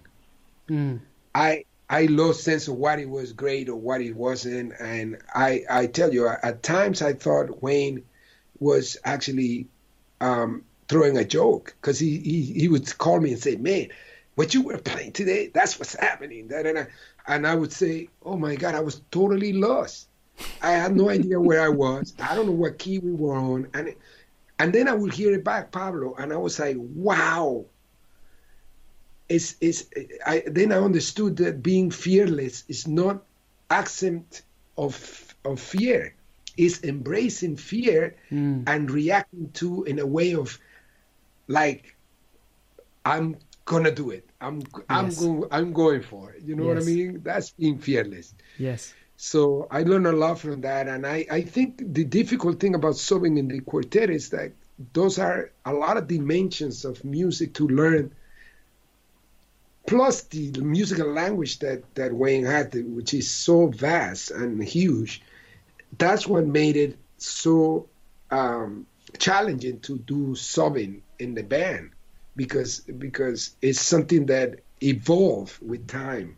Yes. You know, and I remember, I think one time I talked to Jeff Kisser, who I love his playing. He's an incredible pianist, and he asked me what did he mean? What did he go like that or like this? And I say, I don't know. But he said, but you always seem to understand it and go with him. Like, how does that work? I said, we have sign language. Like, I don't know. I could just tell what he was, you know, he would just go like this. Like, and I went, and he said, yeah. And, you know, like, it's like kids making up a fantasy language, right?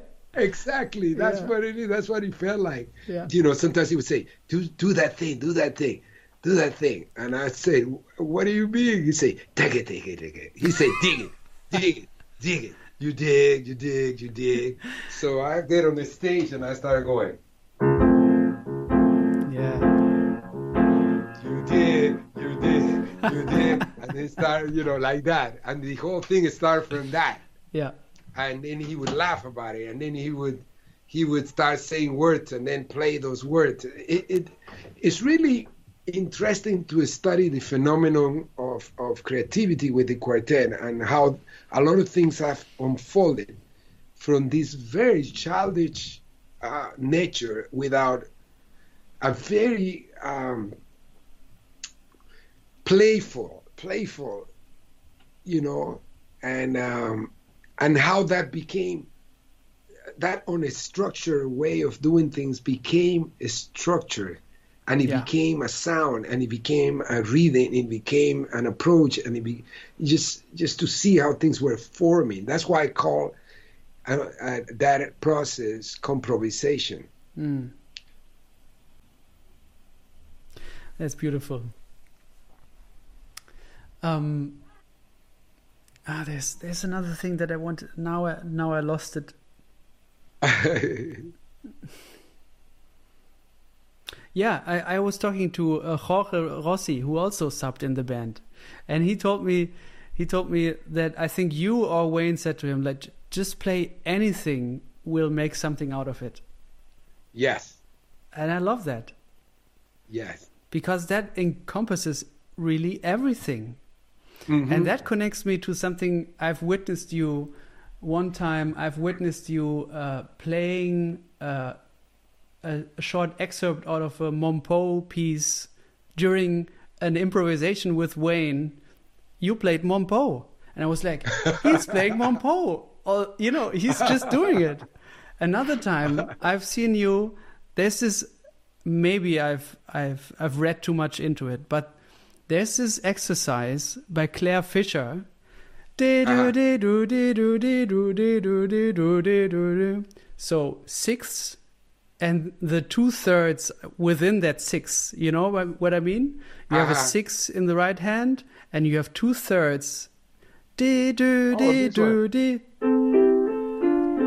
Right. That's it. Yeah. Yeah.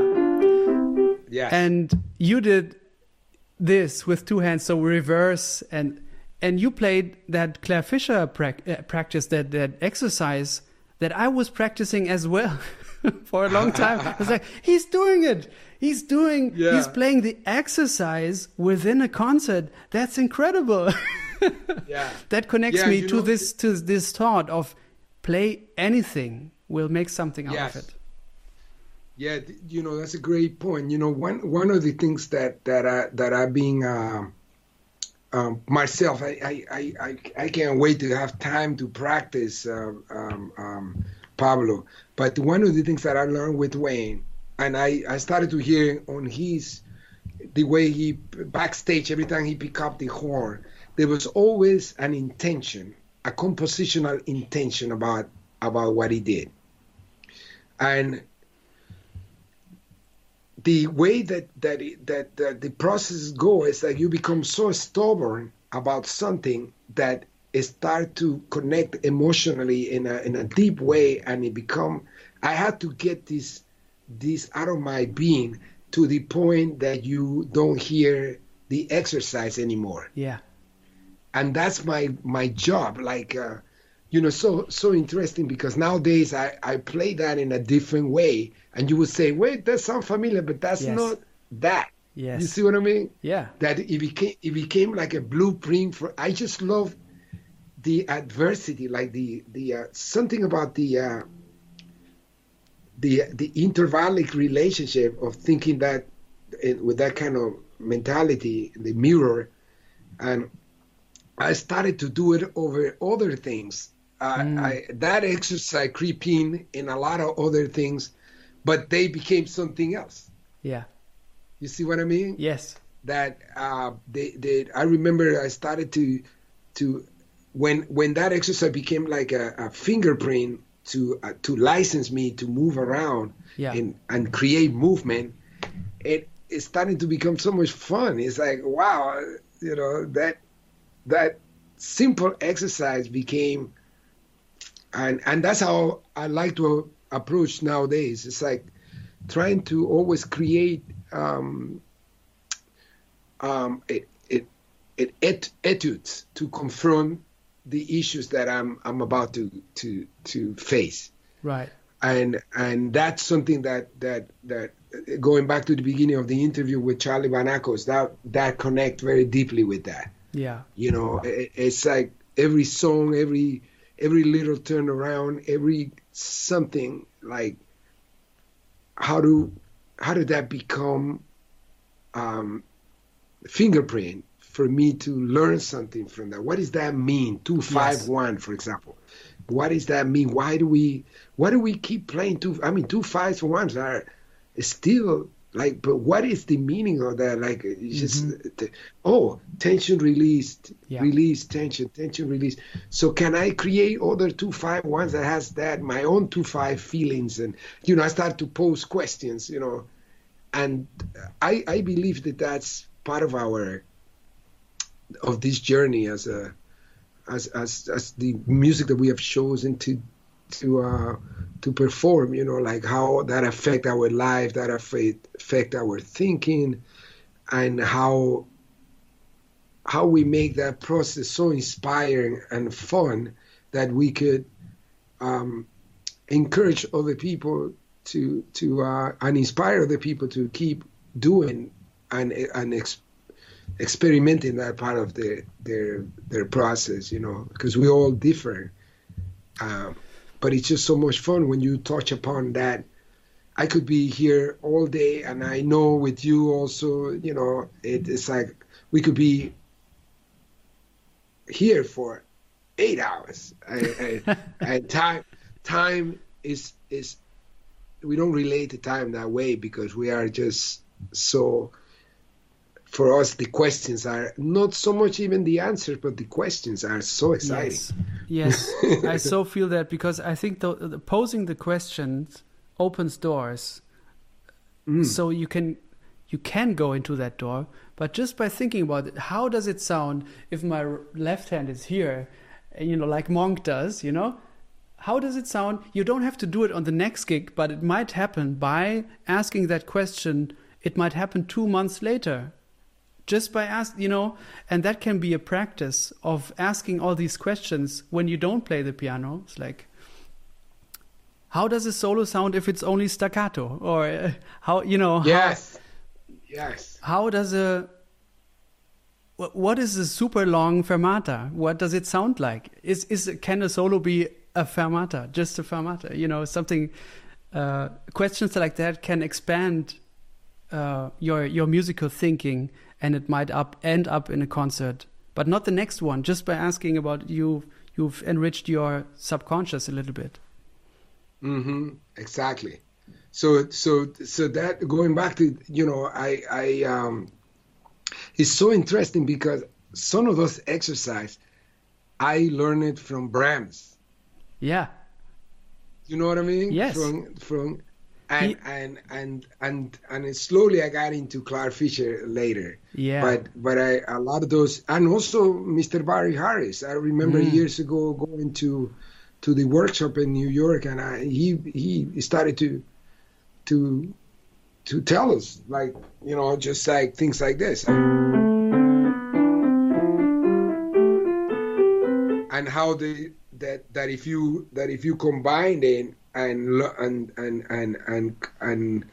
how it's funny. This is the first one he taught me to skate this way, for example.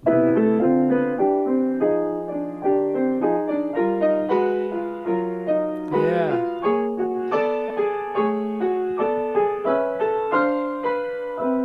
So you see what I mean? So you go to the portal. Yes. So I started to say, okay, this could be like escaping to the portal. I practice here in this. Check it out. With the colors. Now I know this is feeling. I know this feeling to this feeling. Right? So now I go like this. Check it out. Ooh. You see? Yeah. Now.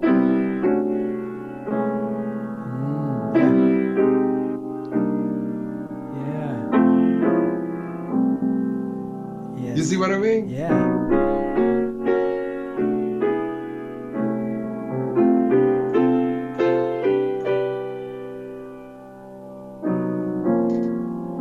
Yeah. Beautiful. And you see what I mean? So I combine all those elements of something that he taught me years ago. I heard Hank Jones also doing that. You hear a lot of people master that. Herbie, we all know that.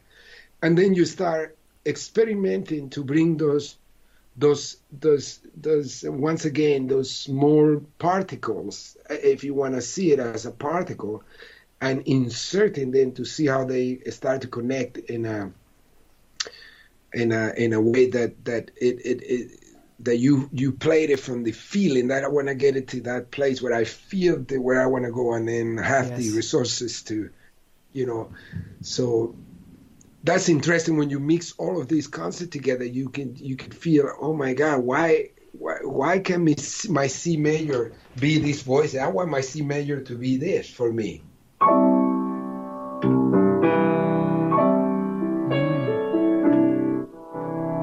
So that's a note. That's a note that if you, depending where you put it, it might tint into another color.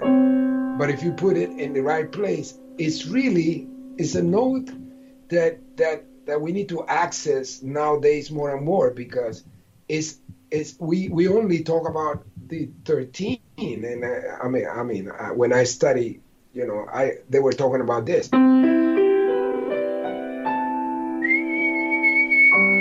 Yeah. So gravitating towards note, that's just such a that when you explore those notes and they take you out of your realm of comfort to try to explain what they are in terms of the way we learn, that's so exciting to me. Yes. And so then immediately, Pablo, when I encounter that question mark, I start to say, okay, what is my next step? The process of writing, that's where things get cemented for me. So I start doing a van, and they start doing a band, and I go.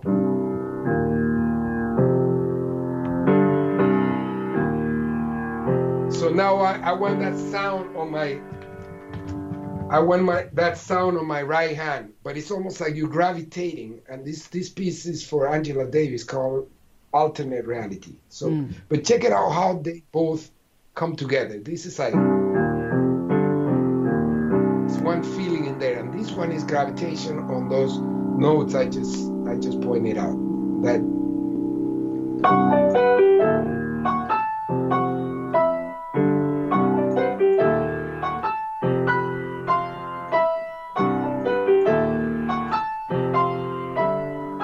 That's it. That's the beginning. Yeah. So beautiful. 1, 2, 3, 4.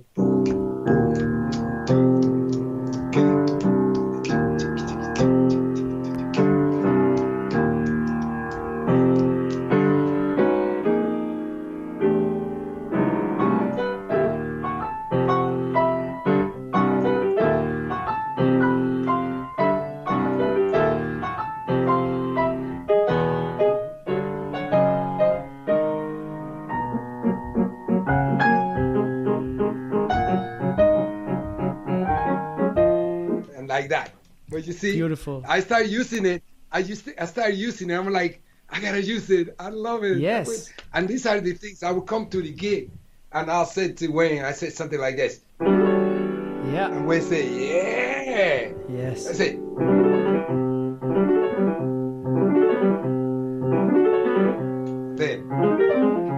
Then in major, whatever whatever you hear, whatever you think, and it became a thing. I was doing this here. My children came in, Pablo, and he started going like this. Yeah. I said, damn, okay, that's what's happening. Okay, all right. Yeah. Then I start saying, well, what about if I'm playing something really romantic? I feel I'm playing this. Yeah. So playing Chopin underwater or something, yes. You know what I mean? Like, I don't know. I just have fun, man. That's why this is something I learned from being in the quartet also, and some of my mentors also. Like, you have to set up the mood around to have fun and to have serious fun, and I want to have more fun. I don't have more fun. But if I keep hanging with people like you, my fun will keep alive, man. That's what you're doing. Thank you for doing these things. Hey, thank you for doing this with me. This is what I've always dreamed about when I saw you guys live. I want to have these moments where I can talk and ask these kind of questions, because I go out of a concert of the quartet and I'd be like, I have so many questions. I love the music, but I have so many questions. I need to know all these things. Danilo, and also Danilo, you have to tell me when to stop, because I can go on forever. I have an appointment soon. Okay. But yeah, let's and we can do another series, man. I already know with you. This is the beginning. Let's do it. We have more things together. Actually, by the way, Ben Street says hi. And when I talked to Ben, we talked for almost 4 hours. We kept on talking.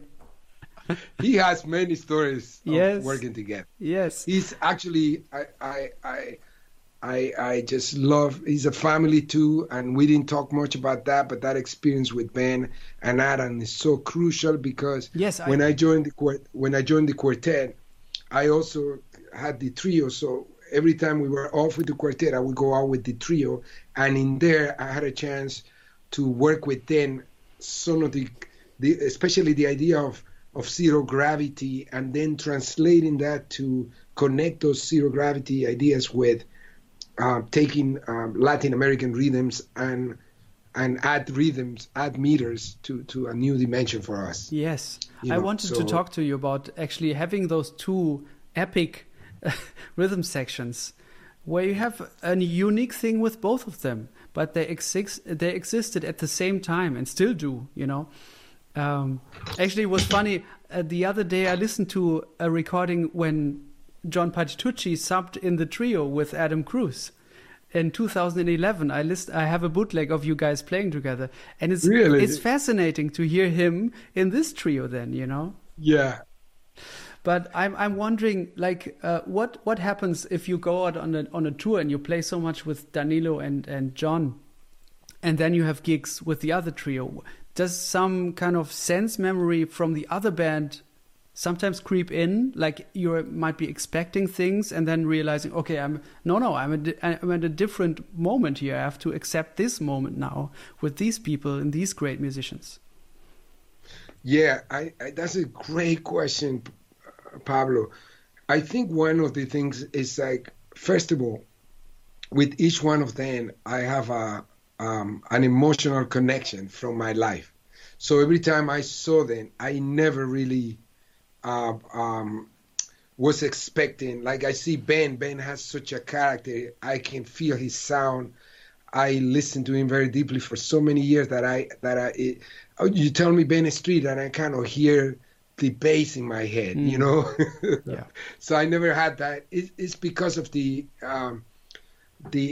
closeness of feelings and emotions that we have. I have no doubt about the perspective that and the sound production. So in a way, it was always about the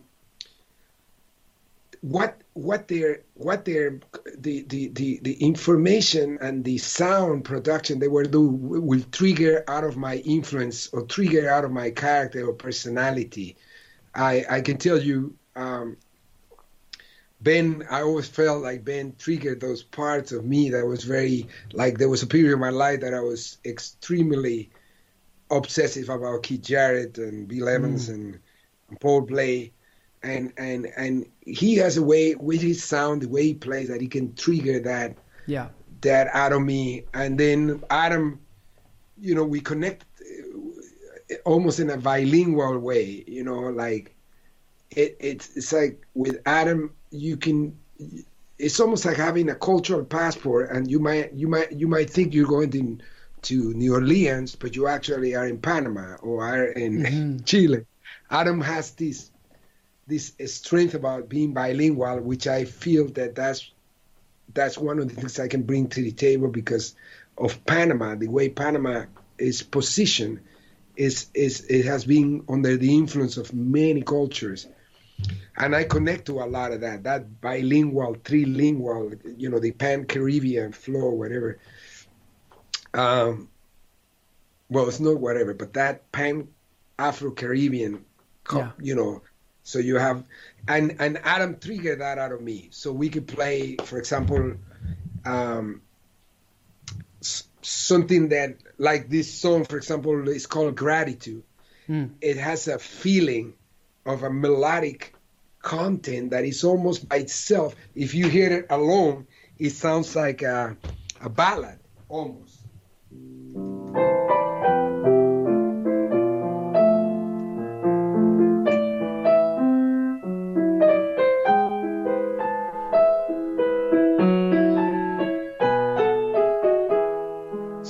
That's the feeling. But then Adam can put that rice and beans feeling on it. And then I'm floating on it. And there's something that appears that was very unique with them. This exploration of the zero gravity, the not knowing where we go, the playing standards, the taking some of the classic book of composers like Stevie Wonder or Rubén Blades, and we started to experiment and create our own playground, if you wanted to call it. Yeah. And that's how Monk was crucial, obviously, for a lot of the things we were doing. Yeah. Yeah. And we started to, okay, how do we apply zero gravity to a form? There's a track on Till Then, one of my favorite albums of yours. Thank you. It's The Fiddle and the Drum by Joni Mitchell. Man, those chords. The thing is, Danilo, I have to tell you, I grew up with Joni Mitchell, but I didn't know this song. You know, my parents played Blue and Song to a Seagull, her first record, and other records. Somehow, Fiddle and the Drums. I didn't really know that song. So the first time I heard that song was your version, and now. Wow. When I hear, then of course after that I checked out her version, which is of course a cappella, and I can't unhear your version. I always hear your chords when I hear Joni Mitchell sing by herself. I wanted beautiful. to tell you this because I found it so funny, because I always hear you now when I hear Joni singing that song. But my question is, how did you come up with those chords, and what was your process of arranging that song? Well, the topic about the record, the theme that I was talking about in that record was sort of like people who have been connecting the power of words to do social activism through their music and their writing. And when when I was picking up the different composers, I wanted to represent the Americas.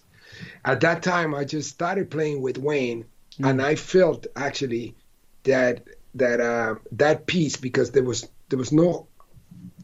a cappella, it allowed me to play. I wanted to play. Actually, that's one of the versions. We did like 3 versions. It allowed me to react.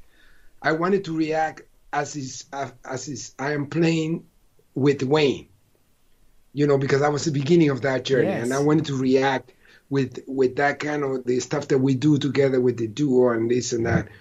So I had ideas of certain colors, and then in the middle I put open remarks, so it's like cadenza. And I remember it when Liz Rice sang that, it was just electrifying, Pablo. Yeah. And a lot of my choices that are on the record were part of that continues. I was coming from the road with the quartet, and I embraced myself right in this topic, and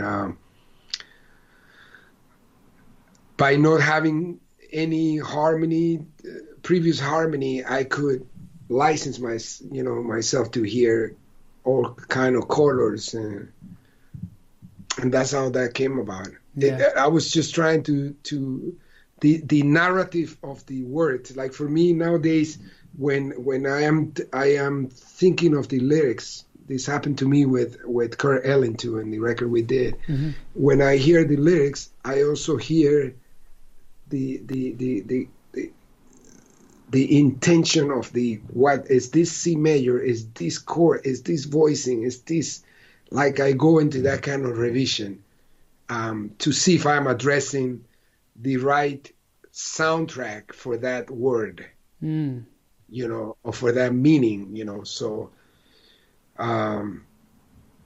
yeah. Beautiful. I really love this one. Can we talk about, I don't know how to pronounce it, but is it Kobia or Kobila, or how do you? Kobia. I love that song. The first time I heard it was on the record with Jack DeJohnette and John Patitucci. Yes. And those chords. They're crazy, right? Yes. Let me see if I remember. Yes. Yeah. Yeah. Yeah. Then again, you could see there's a period there that you could see the germs of working with Wayne, the tetrachordal thinking here, and these are all tetrachords color where I'm experimenting with bright, triggered by the emotion of instability that the country was going, like 2001, what happened in New York with the towers and the September 11, and the fact that I was supposed to be in one of those planes. I mean, this is all triggered by And You were? And how? Yeah, I was supposed to be in one of those planes. You know, we wow. were going to. We were nominated for the Grammys with Motherland, and at that point 2 weeks ago, everybody, because it was supposed to be in Miami, there was an issue and it didn't happen. In Miami, there was a bomb threat. There was a lot of stories. My parents were going to come. My manager at that time, my former manager, Roman Thompson, was going to come. It was like a celebration, and all of a sudden it became this thing like, okay, no, it's moving to LA because they were afraid that there would be a bomb threat in the Grammys in Miami. And don't remember exactly how much in anticipation, but very close. I called and said, I want to go that morning, early flight in the morning, out of Boston. I would have taken one of those two, the American or the United flight. Wow. They both have the issues. And, out of that, I was in between that, the tetrachords, and I was like, music became like a safeguard. I was doing all these things and I remember those kind of things coming out of like this very disappointing feeling I had about the politics and all of that. And I had an idea. I brought it to the studio. Jack added some incredible groove, and John added some amazing stuff. And it grew in the studio, and it became a thing. And then slowly, the piece appeared, actually. But it was set up as a... It started in the studio. Yeah. I brought the idea. Like, I brought the theme. So at that point, I was experimenting in the way we were being nurtured by playing in the quartet, which were themes, and you can take that theme and look it from this perspective, retrograde, change the color and move it around and orchestrate it and arrange it like that. More than music finish is a process of creating. I would call that creating alphabet together, creating language together. Yeah, that's what happens in a long-standing band. You have it's the same thing that happens when you hang out with people all the time, right? Without playing music, you start talking similarly. You have inside jokes and shared remembrances where you can. With one word, you can unlock a certain memory of something. Like if you play if you play that, it's clear what has to happen next. Right. It's like you're learning to speak together, right? Yes. You're learning a language. Yeah. And now you say that, Pablo. Truly, that happened with Brian, with John, with Ben, with Adam, and with Wayne. Oh my God! It's like. Like da da da da da da da, and we start laughing. Like what? And we just see it out of nowhere. Like, but that's what happened. You're right. There's a certain synchronicity and certain, I would say, a certain magnetism that happened naturally. Because we are made up of sounds or frequencies, that gratitude, like, oh my God, like, we are in a room creating. Yeah. We are playing with people. What is it that we are doing? We are creating the most beautiful example of connection. Mm-hmm. We are connecting and humanizing. It's so empowering to our society nowadays, and that's why I'm totally a believer that in doing music, in practicing the arts, we have the ingredients to create the antidote against all this nonsense that is going on. Yeah. Right. Man, I truly enjoyed your company, man, and your interview and your vibe. Oh, thank You you. are one of the. You are a young man, right? I mean, you're like. I'm 35. You are young, bro. Yeah, but I just love the. I get the feeling that you are an incredible teacher, man. Oh, wow. Yeah, Thank I you. just get just for the way you ask the questions and the awareness you have for some, like, I forgot about I'm gonna listen to Fiddle on the Drum now. Oh, good. I'm gonna and the other two, but you are so like sharpshooter, man. You like racer like this. That's so amazing. So we're gonna be in touch because I need.